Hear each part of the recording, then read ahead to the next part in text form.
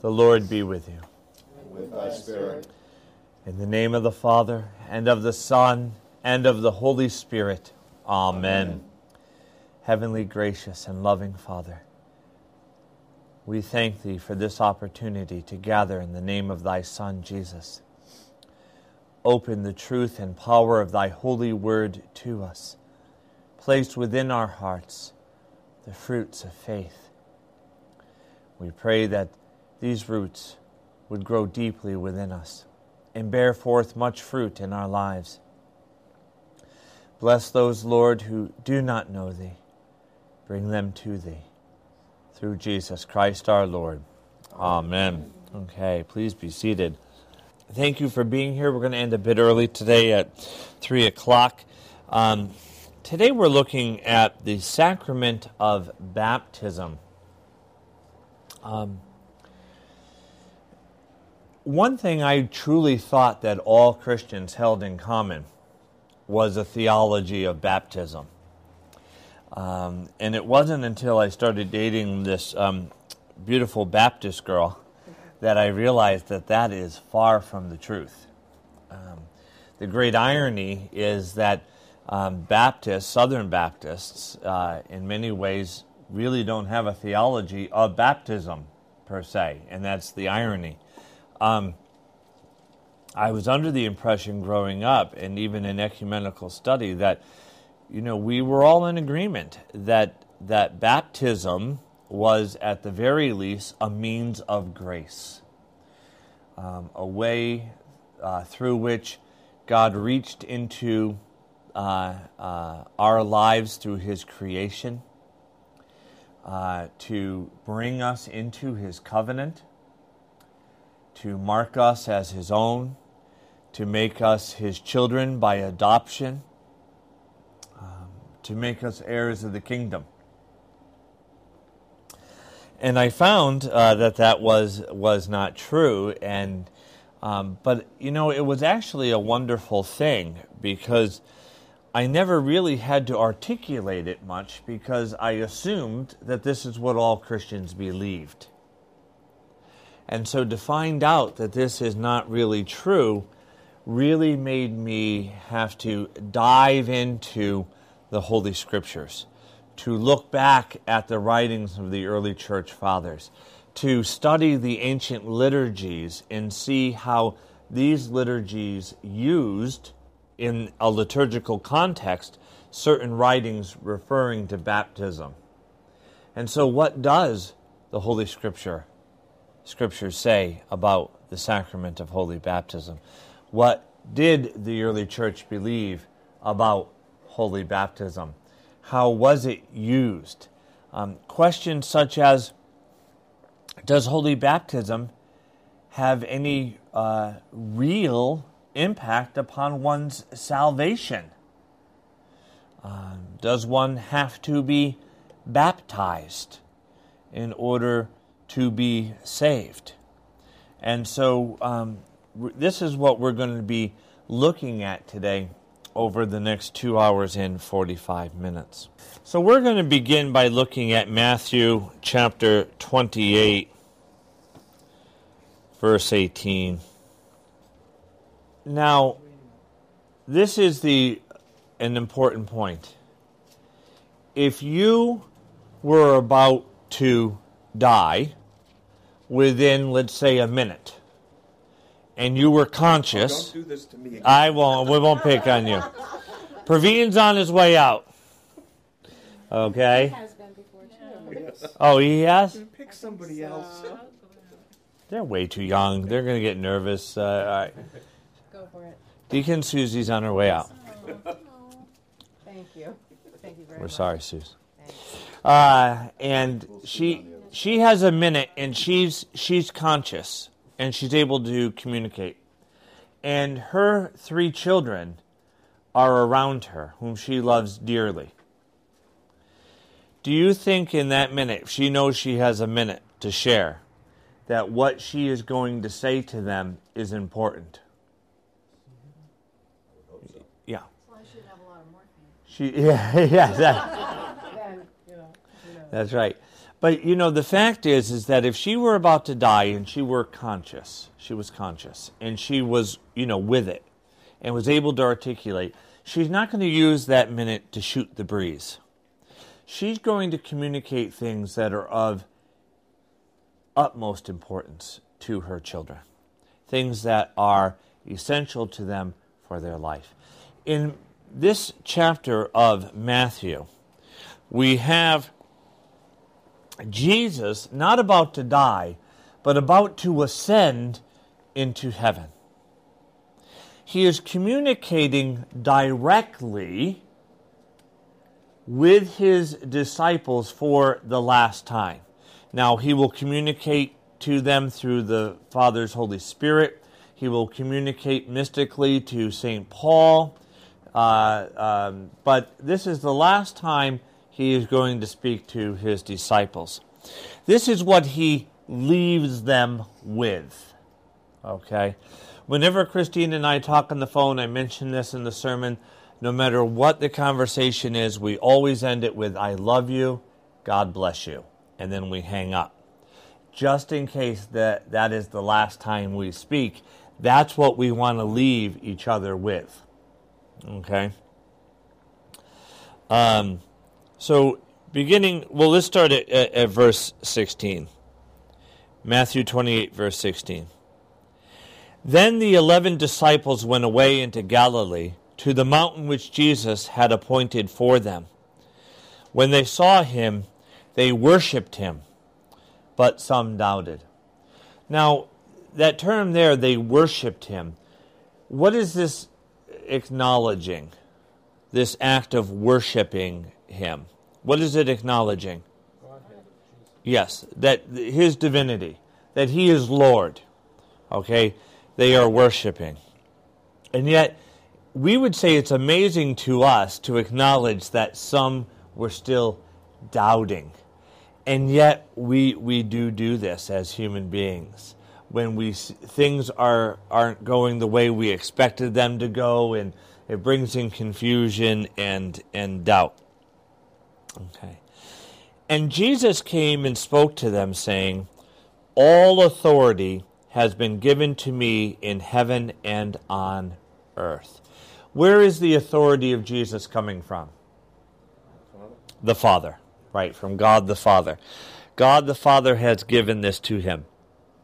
This is a reference to two things. One, to the Father as the fountain or source of the Godhead. There is an order within the Trinity, and remember, in the patristic mind, order does not necessarily deem inequality.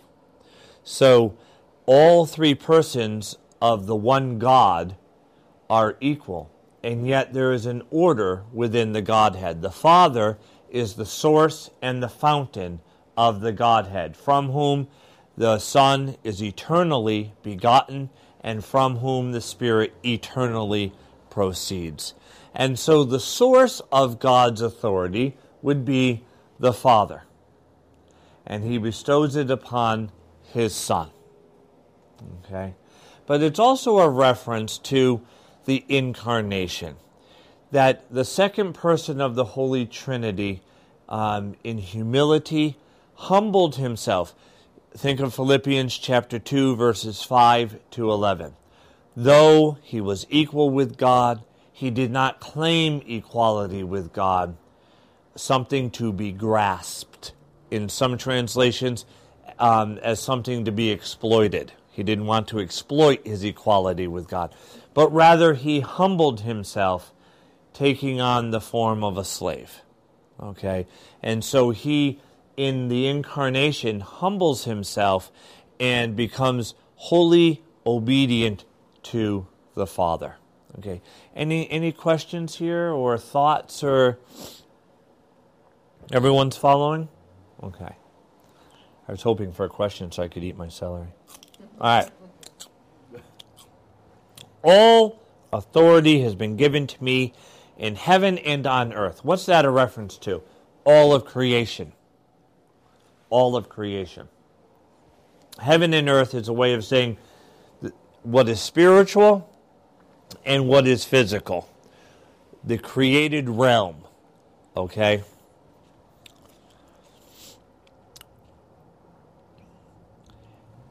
Go, therefore. So here's the commission. This is known as the Great Commission. They are being sent. Now, the word apostle with a small a simply means one who is sent with authority. So here is, in one sense, the apostolic mission of the church. To go. To go. Okay? This is just to distinguish capital A apostle, which is the office of apostle. Okay? We are all, in one sense, apostles in that by our faith in Christ and through our baptism, we are literally sent into the world. Go, therefore, and make disciples of all nations. Now, that word disciple has the same root as the word discipline. Okay? To be under an authority. This is something that sadly is very foreign to us in our church, this idea that we are under an authority. It's one of the things that I'm hoping will be accomplished through the commissioning services that we're now doing in the church, where people profess in front of the community to place themselves under the authority of whoever is running that ministry, and the rector and the bishop, and of course the Word of God, etc., etc. So to be a disciple of Jesus is to place oneself under the authority of Christ. Okay. So go, we are sent, make disciples. That is, bring people in their disordered life under the authority of Christ, who brings order.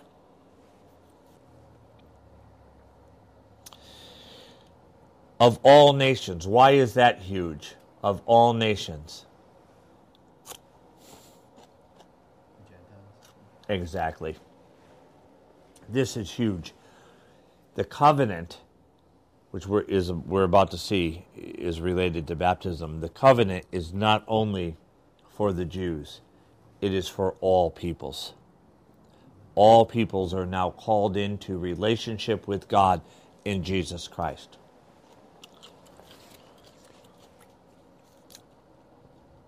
Okay, well, how do you do this? And he says, baptizing them. Now, the word baptize means literally to immerse. So one is immersed into the name of God. When one takes on a person's name, they take on their what? Identity.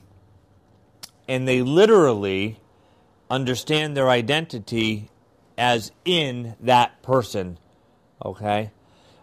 Probably not the best example to use, but when a woman marries a man, right, she would traditionally, before hyphens were invented, they would traditionally take that name. And the idea was that, they now belong to that person and have become a family. There's been not only do they find their identity in that person, but there's been a change in their identity.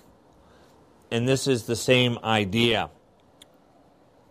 You are literally being immersed into the life of the one in whose name you are baptized.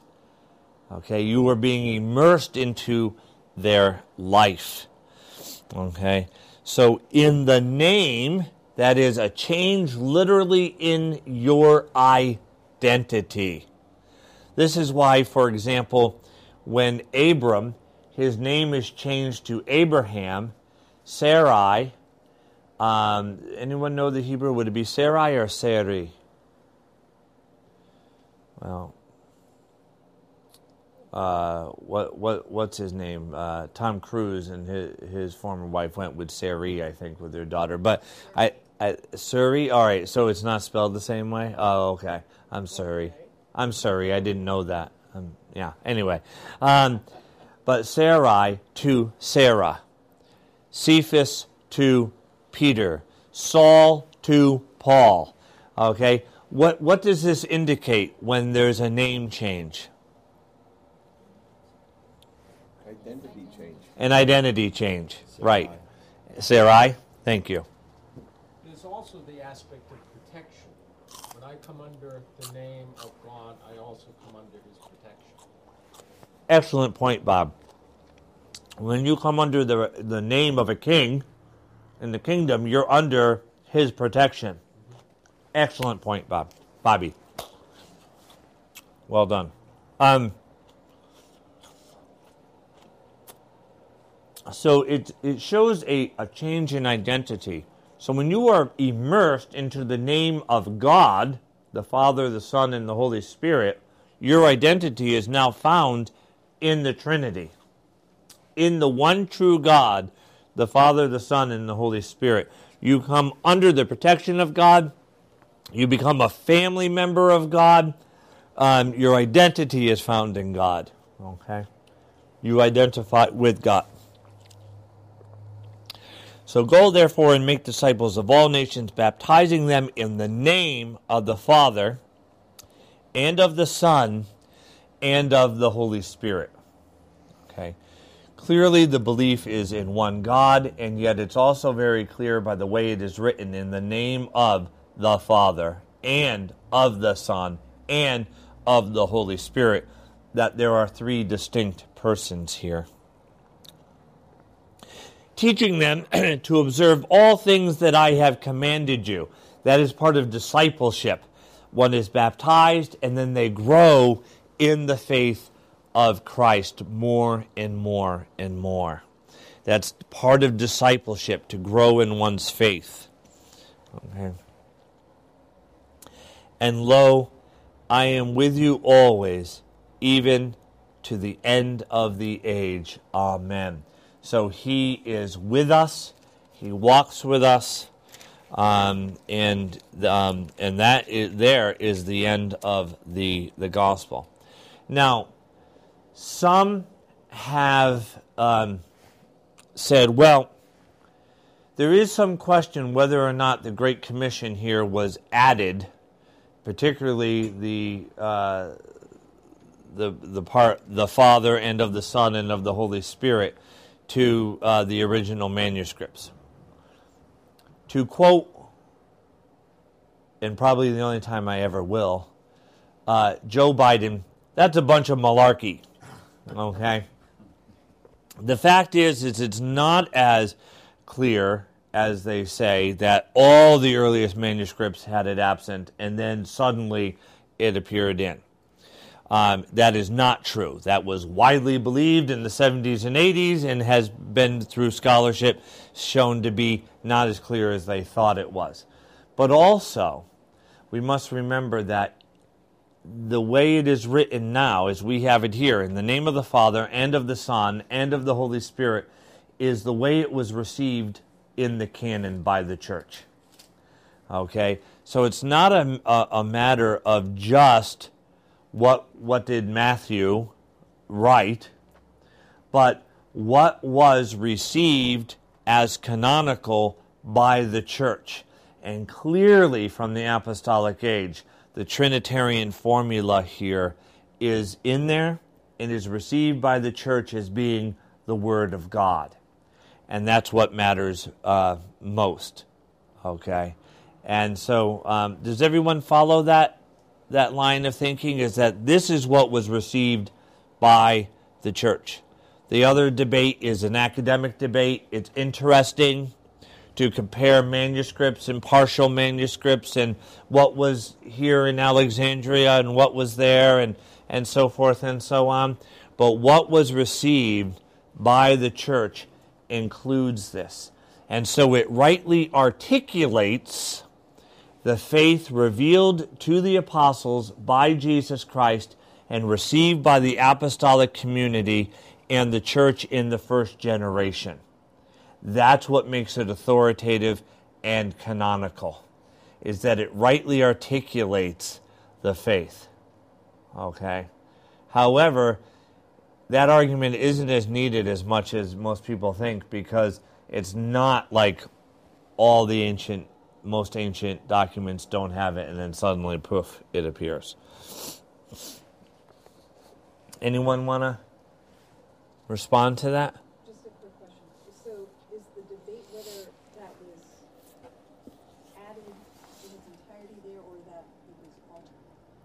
No, that it was added, that the Trinitarian formula. Some scholars said that that the early church was baptizing following a formula, a baptismal formula. They'd baptize using water, and they'd baptize in the name of the Father and of the Son and of the Holy Spirit. And so when manuscripts were being copied, they took that formula, which was so familiar, and put it right into the text. So that's where it comes from, So that's the argument. So it's not a matter of there being other words there, and then it was changed. But whether or not it said "Go forth and baptize, making disciples of all nations, baptizing them and teaching them all that I commanded you," and so whether the Trinitarian formula was there was the actual question.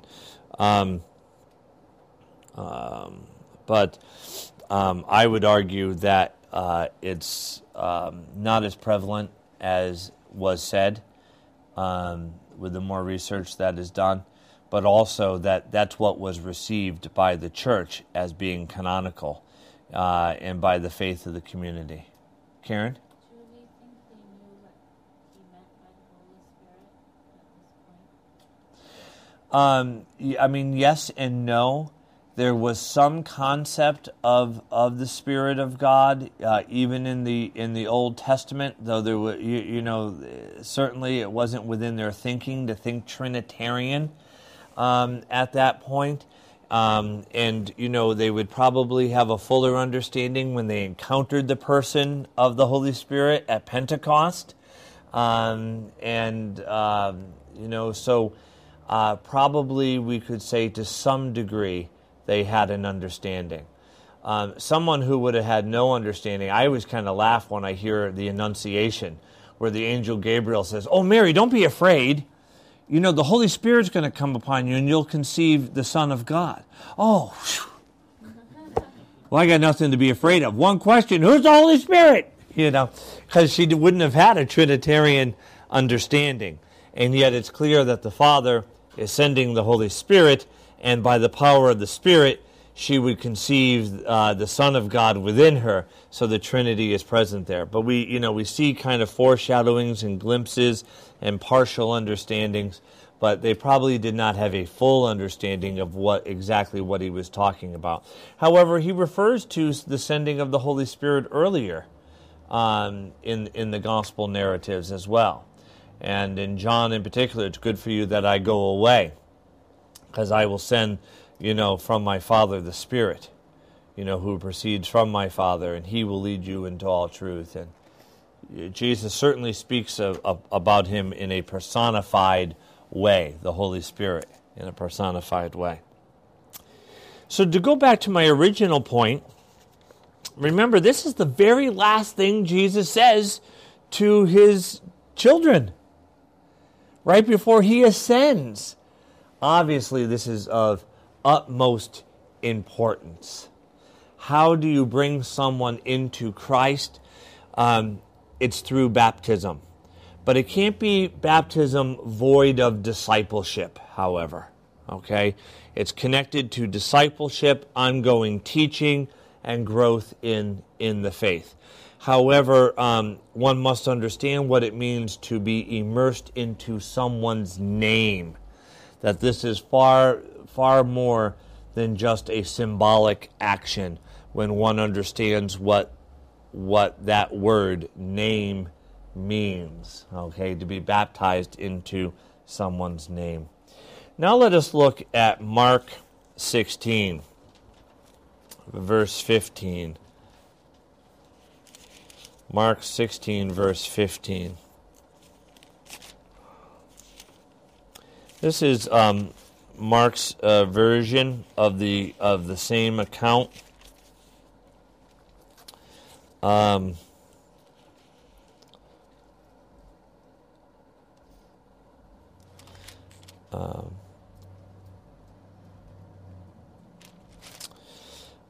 Again,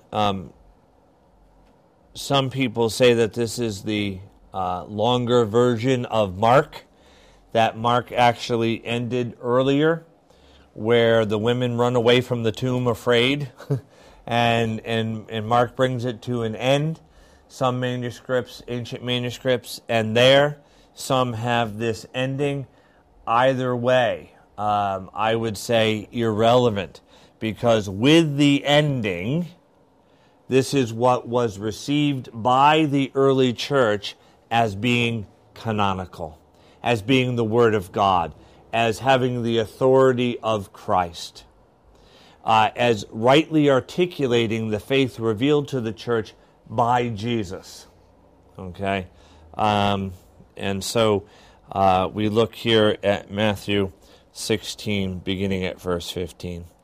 And Jesus said to them, "Go into all the world and preach the gospel," that is the good news, "to every creature." Now again, go, to be sent, the apostolic mission of the church. Jesus did not say, go into every city, build a church, open the doors, and ring the bell, and see who comes. Make sure you have Sunday school and coffee hour. Okay? It's not what he says. He says, go and make disciples. Okay? Go. So that's the apostolic mission of the church, to go, to be sent. Where are they to go? Into all the world. Not just Palestine, but into all the world. And they are to preach the good news to all creatures. Now, we don't speak this way anymore. The other day I was speaking to a person about the identity of Jesus, and I said, you must remember that if he is there in the beginning, and creation comes within time, okay? If you're present before there was time, then you always existed. And I said, so the second person of God, the Christ, the Word of God, is not a creature. And they kind of looked at me strange, like, creature. And they're like, yeah, I can agree with you. He was not a creature. But that's not, we don't speak this way anymore. But when we say, that about being creatures, that means being part of creation. So we are creatures. We are part of creation.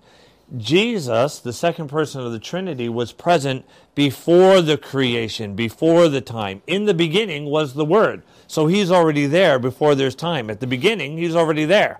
So if he's already there, then he is eternal. He has always existed. Okay? So he's not a creature. But he then enters into the created order, and we know him as Jesus of Nazareth. So he is both before the creation and has entered literally into the creation. Okay? So go and proclaim the good news. So the good news is for all the world, not just the Jews. Otherwise, it wouldn't be good news. You don't go to Athens and say, hey, want to hear good news? The Jews are saved. Yeah, that's great. Tell them we said hello. I mean, it's only good news if it's for you. If it's for you. And so they are sent, apostolic mission, into the world to preach the good news to every creature. That is, to all of creation. Now here, incredible insight into our doctrine of baptism. He who believes and is baptized will be saved. Okay, it doesn't say he who believes will be saved and should be baptized, which is the position of some Christians. It says he who believes and is baptized will be saved. Yeah, we'll get to that, Bob, I promise you. Unless you want to ask now so I can have some celery. Okay. I was kind of hoping for celery. But anyway. Yeah. So, I guess the question here is how do you justify infant baptism? That I promise also we'll get to. The idea was that in Judaism, which Christianity is springing out of, is that one is covered in the covenant of the family, and then they grow in that. So the belief isn't always an intellectual assent, because how could we ever then justify baptizing someone who is mentally handicapped? However, it's not necessarily intellectual assent. But the children would be brought into the covenant at the age of 8 days old and would grow and mature in that. And so that's where it comes. But you first have to bring the parents to the good news. Otherwise, there really is no justification for baptizing the children. So we see here the clear connection between faith, which is trust, and then the action. Now, very important.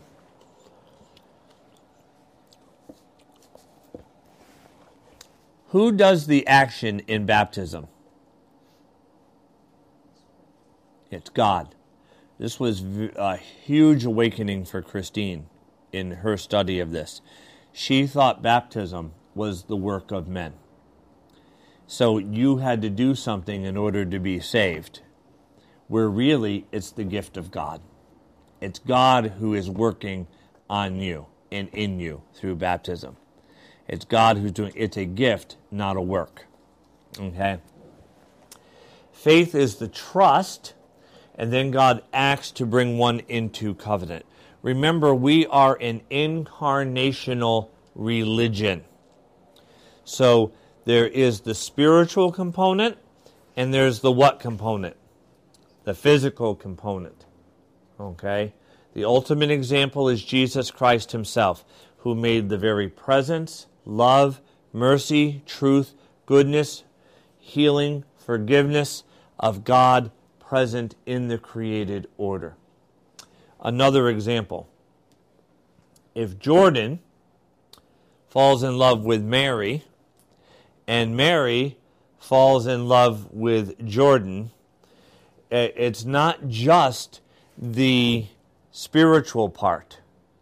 It says, I feel within my heart that the Holy Spirit has moved within me, this is Jordan speaking now, that I am in love with Mary. And for Mary to say, I feel subjectively within my heart the movement of the Holy Spirit, and that I'm in love with Jordan.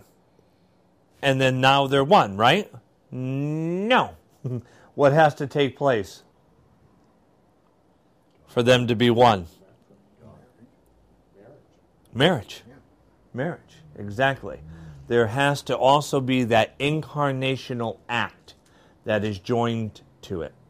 This was also huge for Christine, and I'm not trying to be funny, although it's okay if you laugh, but when Christine said, I don't understand the importance of being baptized, of taking that step.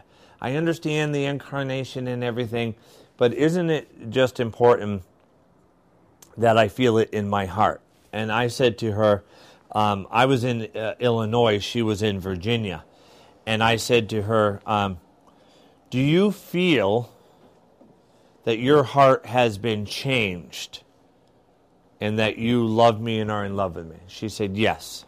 I said, okay. I was on the other side of the phone. I said, has your heart been so changed that you would even die for me if that was necessary? She said, yes. I said, okay.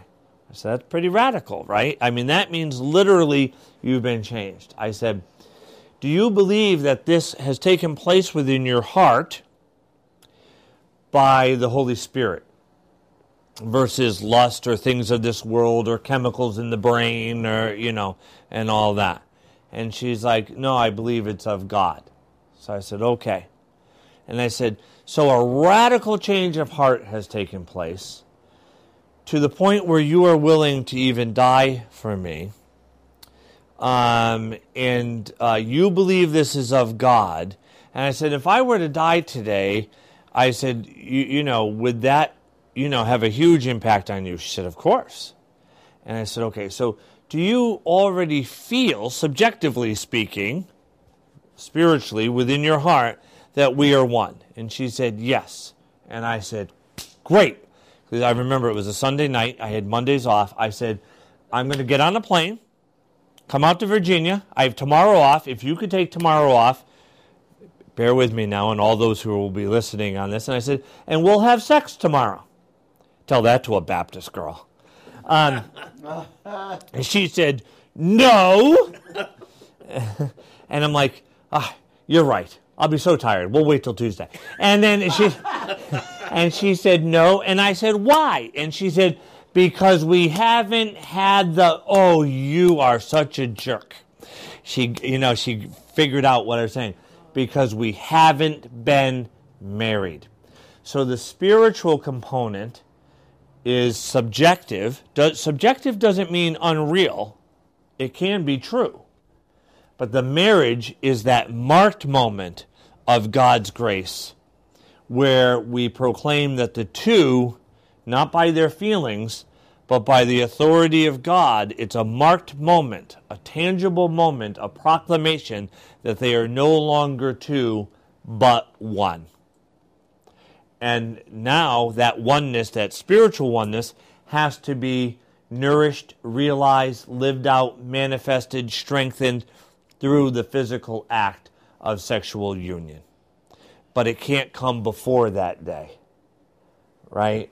Laughing, But anyway, I made my point that there has to be that marked moment, right? That tangible moment. Jesus knows as human beings that this is so important for us, to have those marked moments of His grace and power, where He literally reaches in and through His created order to touch us. Okay? And that's what baptism is. It's the entering of the covenant. It is the marriage. It is the marriage. It moves it from something subjective to something objective. Okay, Bobby. That's why we call a sacrament an outward and visible sign of an inward and spiritual grace. Yep. Amen. And Jesus is the ultimate sacrament. He is literally the visible icon of the invisible God. He who has seen me has seen the Father.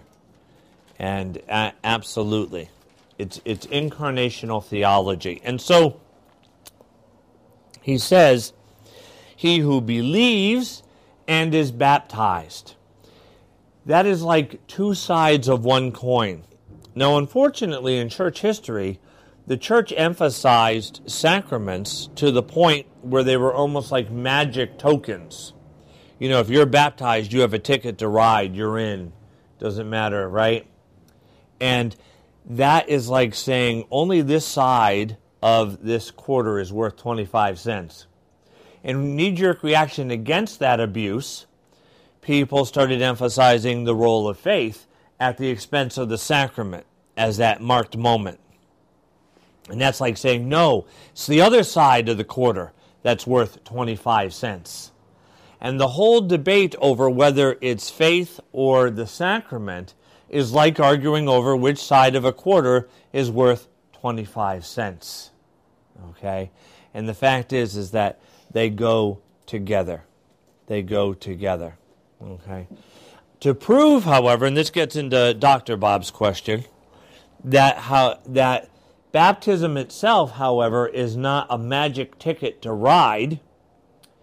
If one is baptized but has not faith, it's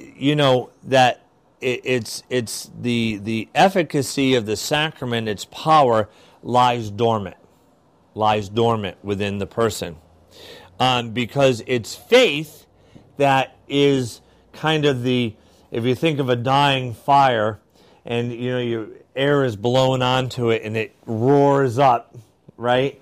It's faith that ignites that. And so Jesus says in the next half of that verse, he who believes and is baptized will be saved, but he who does not believe will be condemned. Why? Because if he doesn't believe, he won't get baptized. And if he is baptized and doesn't believe and rejects that, baptism is not a ticket to ride, free of cost. Now, that's where the church fell into abuse. That, well, as long as you're baptized, it's okay. Sadly, those reacting against it fell into the same trap. What they did was they said, okay, it's not baptism, it's not a sacrament, it's an ordinance. It's something we do to be a public witness of what's happened spiritually, and that's all it is. And so they say, however, it's when you professed Jesus Christ from the heart that you are saved. And then they took the next step because of their fear of works, participating in that if you can fall away, then you're always going to have to earn that. So they said, once saved, always saved. And so what they ended up is having this new magic moment of salvation. Oh, it happened on August 13th in 1974 when I gave myself to Jesus on that day. And, and so now that became the ticket to ride. So they ended up exchanging one magic moment for another. And what they lost sight of was the fact that just as love and truth are supposed to go together, if anyone has seen the new page that we have up on Facebook today, that was the quote about love and truth going together. I have that quote from the scriptures, and then I say, which I like to say, that all you need is love is John Lennon, not, it may have been Paul McCartney, but I put John Lennon. I don't know who wrote the lyrics, but is John Lennon not Jesus Christ? But if all you have is truth and you have not love, then you don't have Christ either. Okay? And arguing over what's more important is truth or love is like, again, arguing over which side of a quarter is worth 25 cents. The fact is they go together. They go together. Question? Yeah. There are two ways to parse verse 16. One reading, which is the reading I think we're working on, is that if you don't believe, anybody who doesn't believe will be condemned. Another way to read it is that you believe that if you don't believe but are baptized, you will be condemned. And a parallel reading, parallel to that interpretation would be Paul's statement that if you receive the sacrament of Christ's body and blood, unworthily you receive it to your condemnation. Yeah. So could one make the argument here that this has to do with a statement about people who are baptized without belief, and those are condemned, rather than those are condemned who do not believe? Oh, I see where you're going. See where I'm going?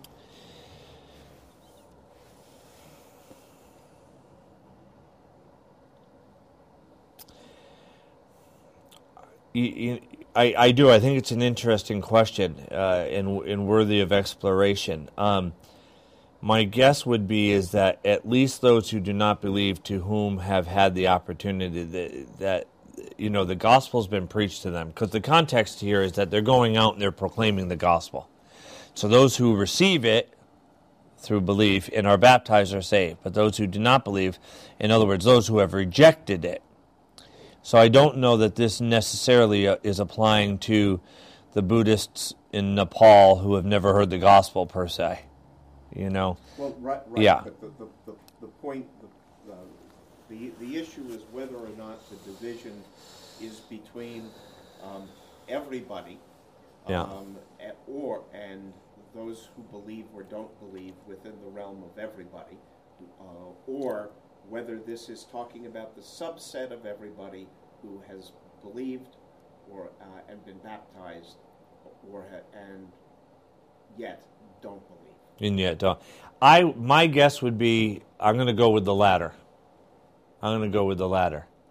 Anyone else want to throw in 2 cents? Well, one of the reasons I'd be tempted to go with the latter is because I have a tremendous problem believing that people of faith in other religions or other forms of faith are all condemned because they haven't been baptized. Yeah. Have they heard the gospel? Well, what does it mean to hear the gospel? Well, whatever that means, if they have truly heard the gospel, then I think that's a problem. Okay. Without defining what does it, only God knows that. Right. Only God knows that. You know, but the justification for that reading, I mean, it's not just some kind of grammatical trick. Right. It really is to parallel it to what Paul says about the sacrament of Christ's body and blood. Yeah. How is it received? Right. Well, you go up there and you take it. Yeah. But if you really don't believe, then you take it to your condemnation. Right. See, I've always taken it as the latter, that if one is baptized and at some point falls into apostasy and rejects Christ, that just because they're baptized doesn't mean they're going to go to heaven. You know, because they have consciously chosen to reject Christ. So that's how I've always read it. Anyone else? You were recently in seminary. Got any insight for us? I think you're right. Okay. Good man. You're going places, Chris, I tell you. Get him something to eat, will you?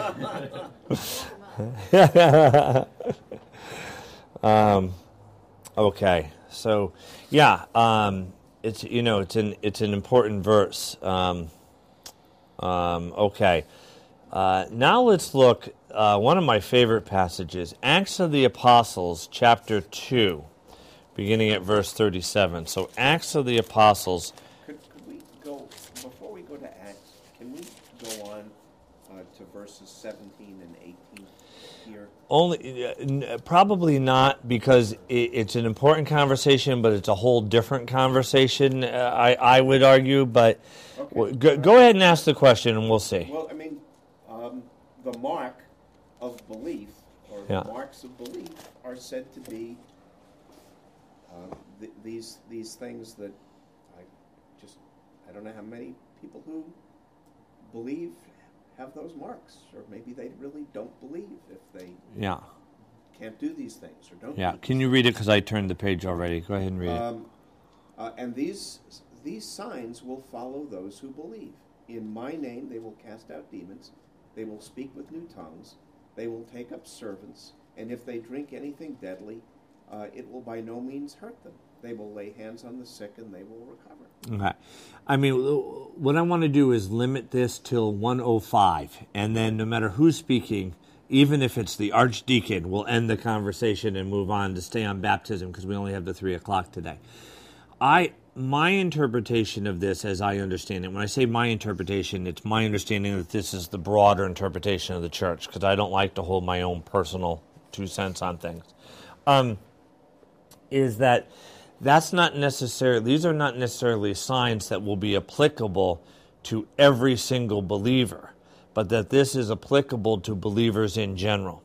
So at times there will be those who will manifest the signs of speaking in tongues, because Paul says elsewhere that not everyone has the gift of tongues. That in some places there will be poisons that they will partake of and not die. In other places there'll be those with the power and authority from Jesus with the gift of healing to cast out demons and so forth. But my reading is that this doesn't apply that every single believer will do all of these things, but rather that the church as a whole will manifest these signs. That's been someone else. You look disturbed. I guess I am disturbed, so I would actually then wonder if this was just completely an add-on, because it seems to me, by the wording, and of course this is not the original wording, but why wouldn't it be all? It doesn't say some of those. Well, this would be by believers, so it's the application. That is this speaking of like if I were to say at Holy Trinity, these signs will be manifest among believers. There will be believers. There will be healing. There will be this. There will be that. So then, is that within the community as a whole, or am I speaking of every individual? And I would say that if we follow the principle of not pitting Scripture against Scripture, so we have to look at other references that are similar. Paul makes it clear that this is for the body of Christ as a whole. He'll say some have the gift of healing. Some have the gift of tongues. Some have. So we'd have to look at that in the broader context of the New Testament and not just look at this passage only to understand it.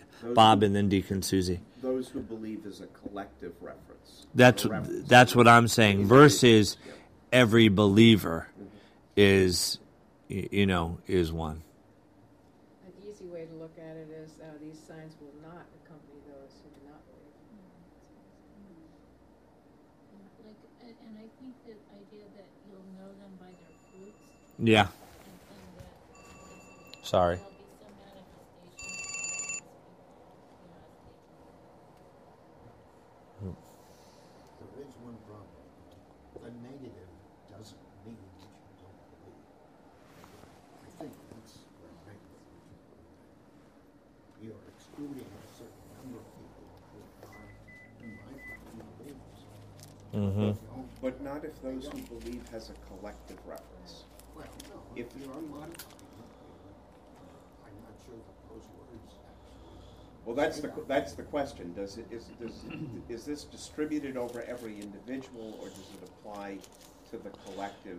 Right. Like Martin Luther interpreted some of the passages that you will be a royal priesthood and a priesthood of people, that every individual is a priest. Does it mean that, or does it mean that the church collectively is a offering to God, a priesthood, to which everyone participates, but not every individual in and of themselves is a priest? So that's part of the question. I'm just going to look up the commentary here, and if anyone else has things to offer. He's speaking. Is it 105 yet? What's that? It's 105. 105, over. 105. We're done. That's some celery. This is the Orthodox Bible. It would be nice to hear. Jesus Well- also said that if you have faith, you can pick up a mountain and move it into the sea. And I've never done that either. Really? Wow. Powerless. Better that you don't come to Solemn High Mass tomorrow, man. That's only for the mountain movers. No, I'm kidding. But I think that's an excellent point, too, is although that gets into whether or not this is a symbolic thing, and I don't think it's quite symbolic here either. I think these are literal signs, but that's something to take into account. I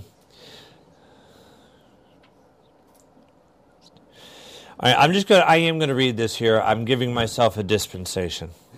You can do it. To take up serpents refers primarily to the spiritual battle against demons versus snakes. Thus, Christ is promising to deliver believers from the power of sin and the enemy.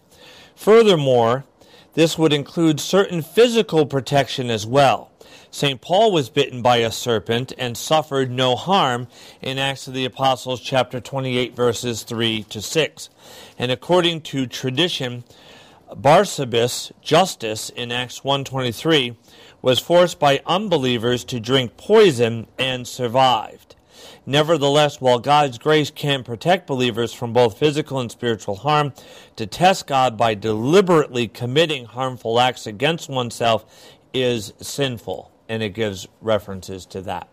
So I'm going to go with that. It's applicable to the community as a whole. Good closure. Yeah. Good closing statement. Okay. All right. So now, Going to the Acts of the Apostles. Okay. So let's get back into it. So Acts of the Apostles, chapter 2, starting at verse, let me find, around 37. Yeah, 37.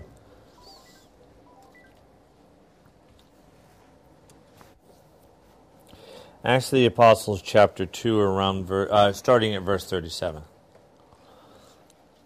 Now, note how many times the proclamation of the gospel is associated with baptism. I mean, it really is. We've seen it twice, and we're going to continue to see this theme.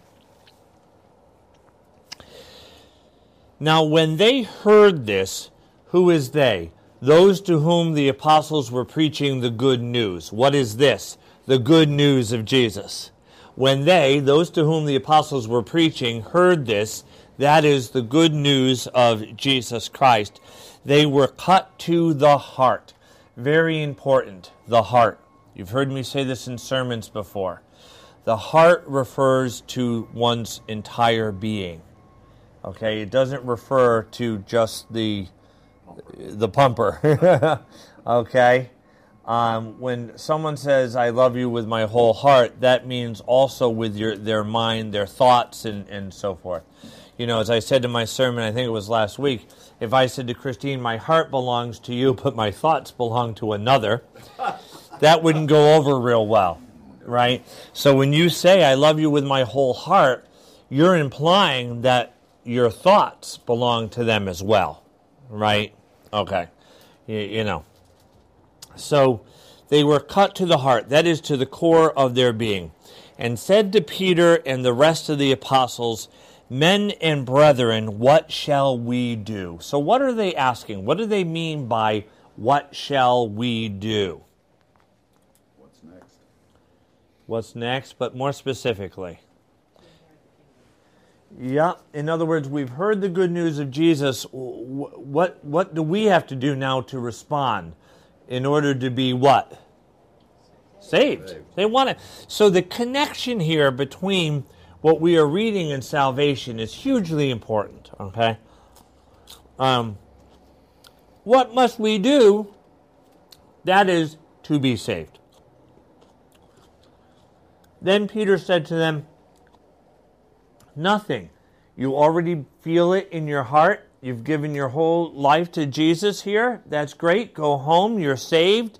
That's all that matters. Not what the scriptures say. Let me refer you to my friend Paul, who's going to write this. It's called The Romans Road. Yeah. Well, what's amazing, in the Romans Road, which is used by Baptists, they completely skip over chapter 6 as baptism being essential in any way to one's journey in salvation. You really use the Romans Road. It's great. So he says, they say, so what must we do to be saved? I'm sorry, I lost my place, so I'm looking for it. So what does Peter say to them? Repent. That word literally means to turn the ship, it's a nautical term, around 180 degrees. So literally, this is why I think it's still so important that we teach continually why churches are traditionally built facing east, why we come in from the world, and we look towards the second coming of Christ in the fulfillment of all things. Okay? So repent. Literally, turn your life around. Okay? In other words, you can't just say, I'm going to come to Jesus, but my life is going to remain the way it is. Now, what's the fear of a lot of evangelical Christians, Bible-based Christians, Baptists, about this kind of talk? Yeah, they get very afraid of anything that smacks of works, okay? And that's the fear here. But, you know, the patristic mind would say, look, this is the simple fact. You can repent, you can do good works from now until the end of time, and you are no closer to attaining to the kingdom than when you first began, if it wasn't for the fact that God has come in the person of Jesus Christ to save you. So it's by grace that you are saved. But Your response are the necessary fruits of your trust in what's being offered to you. Okay? So with that out of the way, so we don't get caught in that, we can move forward. So yes, there is a necessary response. You're saved by grace. Apart from that grace, you cannot be saved. But there is a necessary response. You must repent. As you've heard me say before, you cannot enlist in the Marines and live your life as a civilian. You cannot get married and live as a bachelor. Nor can you come to Christ in baptism and live as though you are not in Christ. Okay?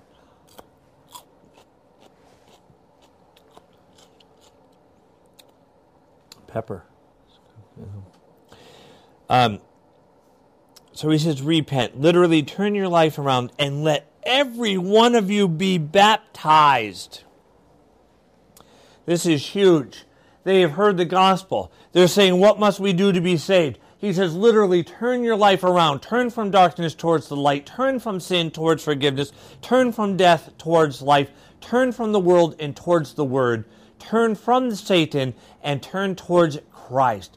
Turn away from Egypt and look towards the promised land and walk through the saving waters of the Red Sea. Okay? That is what he's saying. And be baptized, every one of you. Now, we're going to find out later that there's 3,000 people here. So here's my point. If baptism is symbolic of what God has just done in their hearts, how about we have 3 people come forward and be baptized? Each one can represent about 1,000, right? Because what is baptism according to this new theology? It's a public witness of what God has done. Everyone there knows what God has done. There's 3,000 of them that are coming to Christ. So, but no, he says, every one of you must be baptized. 3,000. That was one long service. Amen. Okay?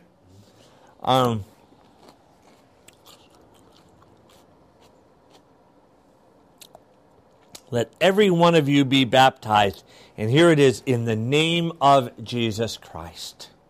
Again, so that your identity through baptism, you're being immersed in Jesus. It's the sign of the covenant. It really is the marriage. Okay, your identity is in Christ. You come under the protection of Christ. You're washed in the blood of Jesus Christ. You are Christ's. Okay. Now, this is not, we know from the earliest writings, read the Didache again and so forth, this was not a baptismal formula. Being baptized in the name of Jesus meant Christian baptism. In other words, it was to distinguish Christian baptism from proselyte baptism, from John's baptism, which is not Christian baptism. We'll see that later. Big confusion among Christians about that. John's baptism is not Christian baptism, and we'll see that in a little bit. Also, from pagan baptismal rituals. Okay? So to be baptized in the name of Jesus wasn't a liturgical formula. It was saying this is Christian. If I say we're all going to pray in the name of Jesus, that doesn't mean we're going to hold hands and say, in the name of Jesus. And that's it. Right? What it means is what we're doing is in His name. It's because of our identity in Him. It's under His protection. Okay? Unfortunately, there are Christian groups who will have renounced baptism in the Trinitarian formula and will baptize people like they'll say, Bob, I baptize you in the name of Jesus Christ. And that's actually not recognized as legitimate baptism.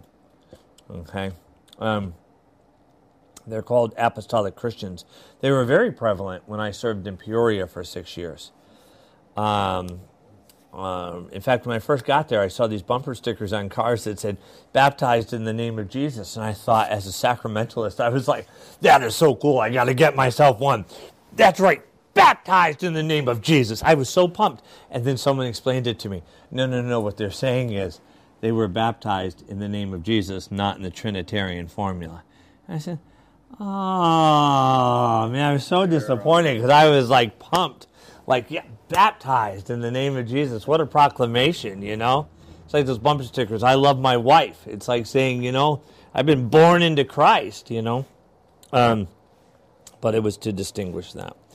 So Peter says, repent, literally turn your life around, and let every one of you, not some of you, okay, every one of you be baptized in the name that is under the authority and protection of Jesus Christ. What we're doing is in his name to distinguish it from other forms of baptism.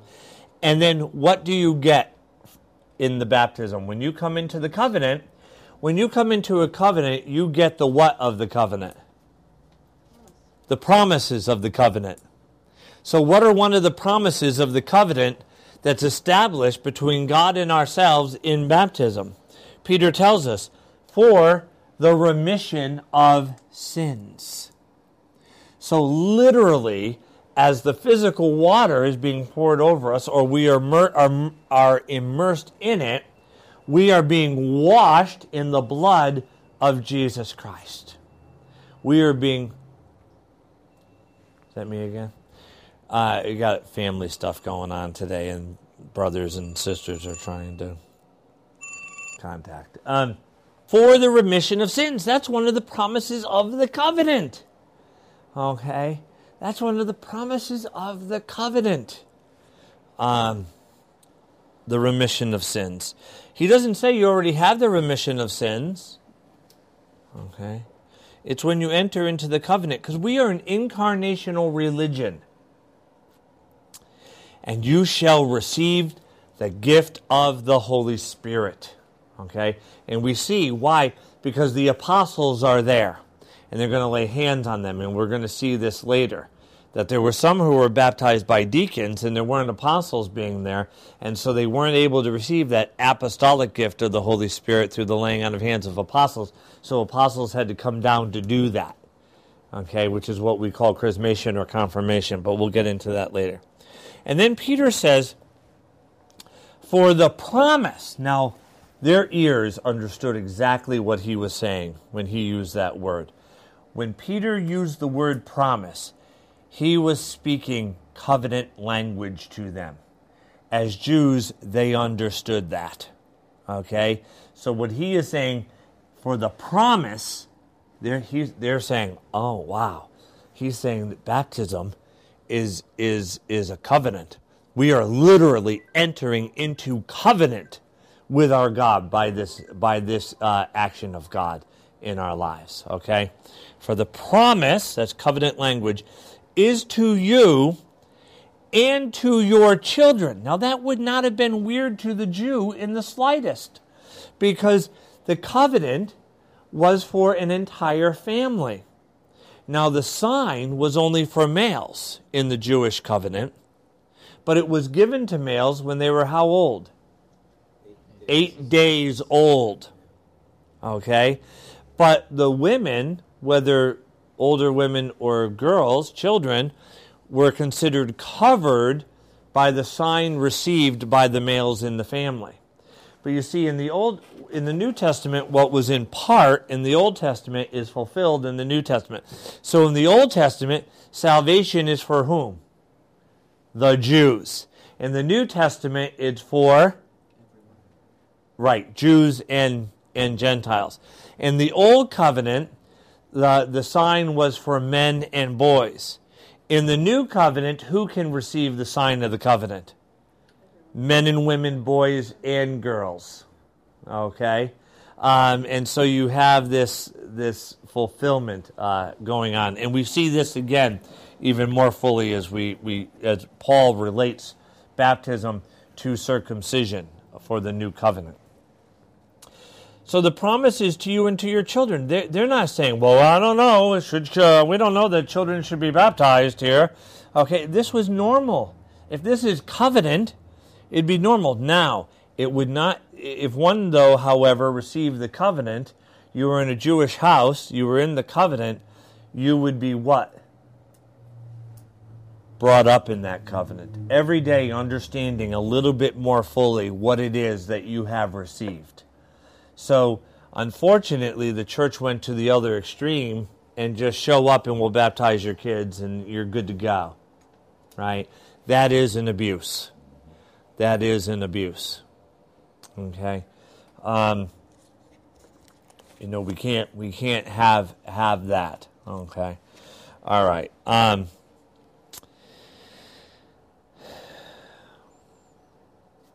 For the promise, that is the covenant, is to you, to your children, and to all who are afar off. Again, so for the Jews and the Gentiles, as many as the Lord our God will call. And with many other words he testified and exhorted them, saying, be saved from this perverse generation. So we see the language of salvation being used in this context. Be saved. What do you think is the perverse generation? Do you think it was like the 60s? What do you think he's referring to here? What's that? Right, perverse generation means the world apart from salvation in Christ. Okay? The new generation is the new humanity in Christ. Okay? So, be saved from the world. Then those who gladly received his word, whose word? Peter's word. Who is Peter speaking on behalf of? The apostolic community. So if you hold the apostolic faith, this is what you would believe. Okay. Be saved from this perverse generation. Then those who gladly received his word, that is the apostolic word, were baptized. And that day, about 3,000 souls were added unto them. Unto whom? The community of faith, the church, the apostles. And then it goes on. And they, those who have received the good news of Jesus Christ, who have trusted in the apostolic preaching, the apostolic word, who have repented and have been baptized, continued steadfastly in the apostles' doctrine and fellowship. So there's number one. You don't come to Christ and say, well, it's me and Jesus. You enter into a covenant relationship. You enter into a family of God. You enter into something that is far greater than yourself. It's not a Chinese buffet, as wonderful as they are. Okay? You believe the faith of the apostles, not what you think makes sense to you to believe. You inherit the faith of the family of the community. Question concerning the baptism that's described here. And in Acts it happens several times like this. That, granted, it's Peter doing the baptism, but there is no class that these 3,000 people went to get baptized. Yeah. They were baptized immediately. And there's also a question that I have. The second question would be concerning, there's no large body of water around Jerusalem. Now, granted, they didn't have a church structure at this point, baptizing 3,000 people.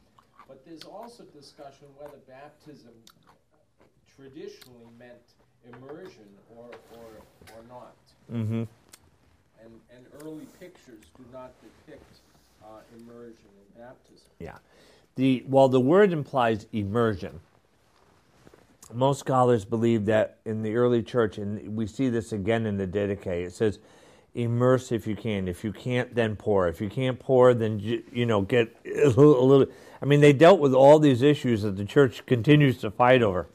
But most scholars believe that a person would kneel down, whether in some water or not, and then water would be poured over them 3 times, over their head. And the idea is that their whole self was done. And then when they, would go to rivers, following, John the Baptist and that kind of thing, sometimes there was enough water for full immersion. But then as they moved towards colder climates, that became more difficult, and so the font was brought inside the church, and so it became smaller and smaller and smaller, because of that.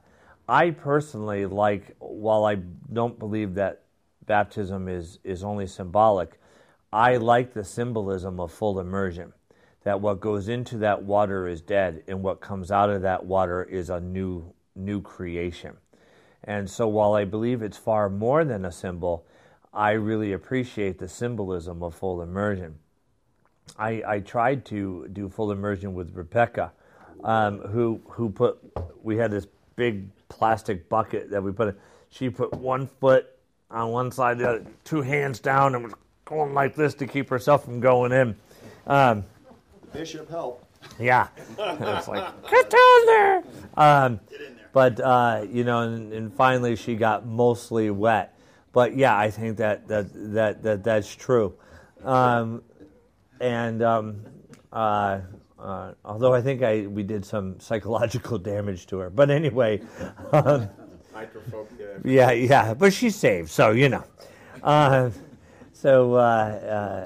what was the first thing? Because there was another good point you made. Going to classes before. Yeah, this is huge. We were wrestling with this just yesterday. This is huge. What happened was, in the very beginning, people would be given the basics of the gospel. And if they were like, you know what, I'm willing to give my life to Christ, they were baptized. And then growth and discipleship would take place. What happened was, a matter of church history, is because of persecution, people were infiltrating the church, getting the goods on people and that kind of thing. So one way of protecting the church was that people then had to really show that they were willing to make the commitment and go through catechesis first and could come to baptism. And the idea has always been that if one desired baptism but died beforehand, that the Lord isn't looking to send anyone to hell. They would receive the benefit of baptism. In the case that we're dealing with now, for example, I would say that between the bipolar and the extreme depression and so forth, that with the fact that when the person was thinking correctly, they were earnestly seeking Jesus and baptism and deliverance and healing, the church has always professed, at least in the latter one, that person would be saved. And so I think you're right. And so in the Bible, it seems almost like, a good 10-minute talk, and if you were willing to come to Jesus, you were baptized and brought into the community, and then you were, discipled. In history, because people were trying to infiltrate the church, catechesis became longer and longer and longer, to at one point it was 3 years long. In practice, when I have tried to do the more biblical model, and that is say, okay, we'll do it if you're willing to trust in Jesus and not the world for your salvation, we'll do it, and then we'll do discipleship, catechesis after. In practice, I would say that over 90% of those people, when I've gone that route, which is the minority route that I take, those people disappear. They just disappear. Where the ones who have to go through a more rigorous training, stay in there longer or have stayed. On the other hand, this just came about, where a young woman in the last couple of days, you okay over there? Yes. Okay. Came a relative and best friend of Marcia, whose little daughter is not baptized, who was best friends with Haley. They were buddies. Every picture of Haley had this little girl in it, and every picture of that little girl had Haley in it. And she came and she said, look, I was baptized when I was a kid, and I know you and Marcia have been trying to get me to come, and I've been reluctant. But you know what? This whole thing has made me, I want to try. I'm going to come, I want to try, and I want to have my daughter baptized. And I was right in that moment confronted with, do I go the road of catechesis first and then baptize, or do I say, you know what, you've opened the door to Jesus, So we're going to baptize you into him, which will give you grace, and then we're going to catechize you. And I have to admit, Bob, I'm torn. I get torn by this. But I decided for pastoral reasons. I said, if you promise, you'll go through what you have to go through after, we'll do it. Because Marcia's other daughter, Sammy, is still going to be baptized a week from this Sunday. And now she wants her cousin to be baptized with her. And, I mean, what, as Deacon Susie says, what do? Shut the door to that? You know? But this has been something the church has struggled with, really, for 2,000 years. The chicken and the egg. Is it catechesis and then baptism? Or the 30-second elevator speech, baptism and catechesis? In practice, catechesis first works better. But you certainly can't make a clear argument from the scriptures that catechesis has to be first, as we'll see when we get to the eunuch, too. But all infant baptism has it working the other way. Right. Well, that's true, Bob. The catechesis, of course, is done with, the parents and the godparents. But for the child, it is the other way. It's an excellent point. This command in Acts, though, comes on the heels of Peter's sermon to the crowd, 2,000 to 3,000. So can you not make the case then that the catechesis had happened through Peter's sermon and the outpouring of... Yeah, at least some basic catechesis. But as far as Peter, there doesn't seem any precedent to say Peter saying, okay, we're going to establish classes. We'll be meeting after synagogue on Saturday nights for an hour and a half for the next 3 months, and then we'll baptize you. Those But who get 80 or above. yes, yeah, exactly. I think that there's definitely the idea of the preaching of the gospel. I mean, had this young woman come to me and said, I don't believe any of this, but I think if Marcia's looking down on us, she'd love to see my daughter baptized, so we'll just do it. No justification for that. But her coming and saying, look, all of this has made me realize I want to open myself to this and I'm going to try, is at least, I hope, enough. It was the decision I made anyway. But but it's an interesting question because in history the church has taken, but the other extreme is the church got to the point where show up and we'll baptize you, and there was no catechesis at all, and you really had this culture of baptized people with no personal relationship with Jesus whatsoever, which is also, I don't think, where the scriptures are leading us, so, Using yeah. the church for a vending machine. Right. Bob and then Sandra? Back in those days with the eunuch on the chariot and this speech to the crowd, you really wonder how much catechesis could be done, how sophisticated was the theological understanding of these people that they were trying to communicate to those people whom they were converting. I mean, We've got 2,000 years of theology that now sort of gets communicated in one form or another. Isn't the truth so very simple? Mm-hmm. And isn't it so very basic and so very powerful? And isn't that what's coming across in these moments? Yeah, yes and no. It's funny because as Anglicans, we go by Scripture and then tradition. Well, Scripture leans towards a simple application, putting forth of the gospel, and then baptism followed by catechesis. Tradition tends to go with catechesis and then baptism. So there's a little, and of course, ultimately, as Anglicans, Scripture has to trump the latter. And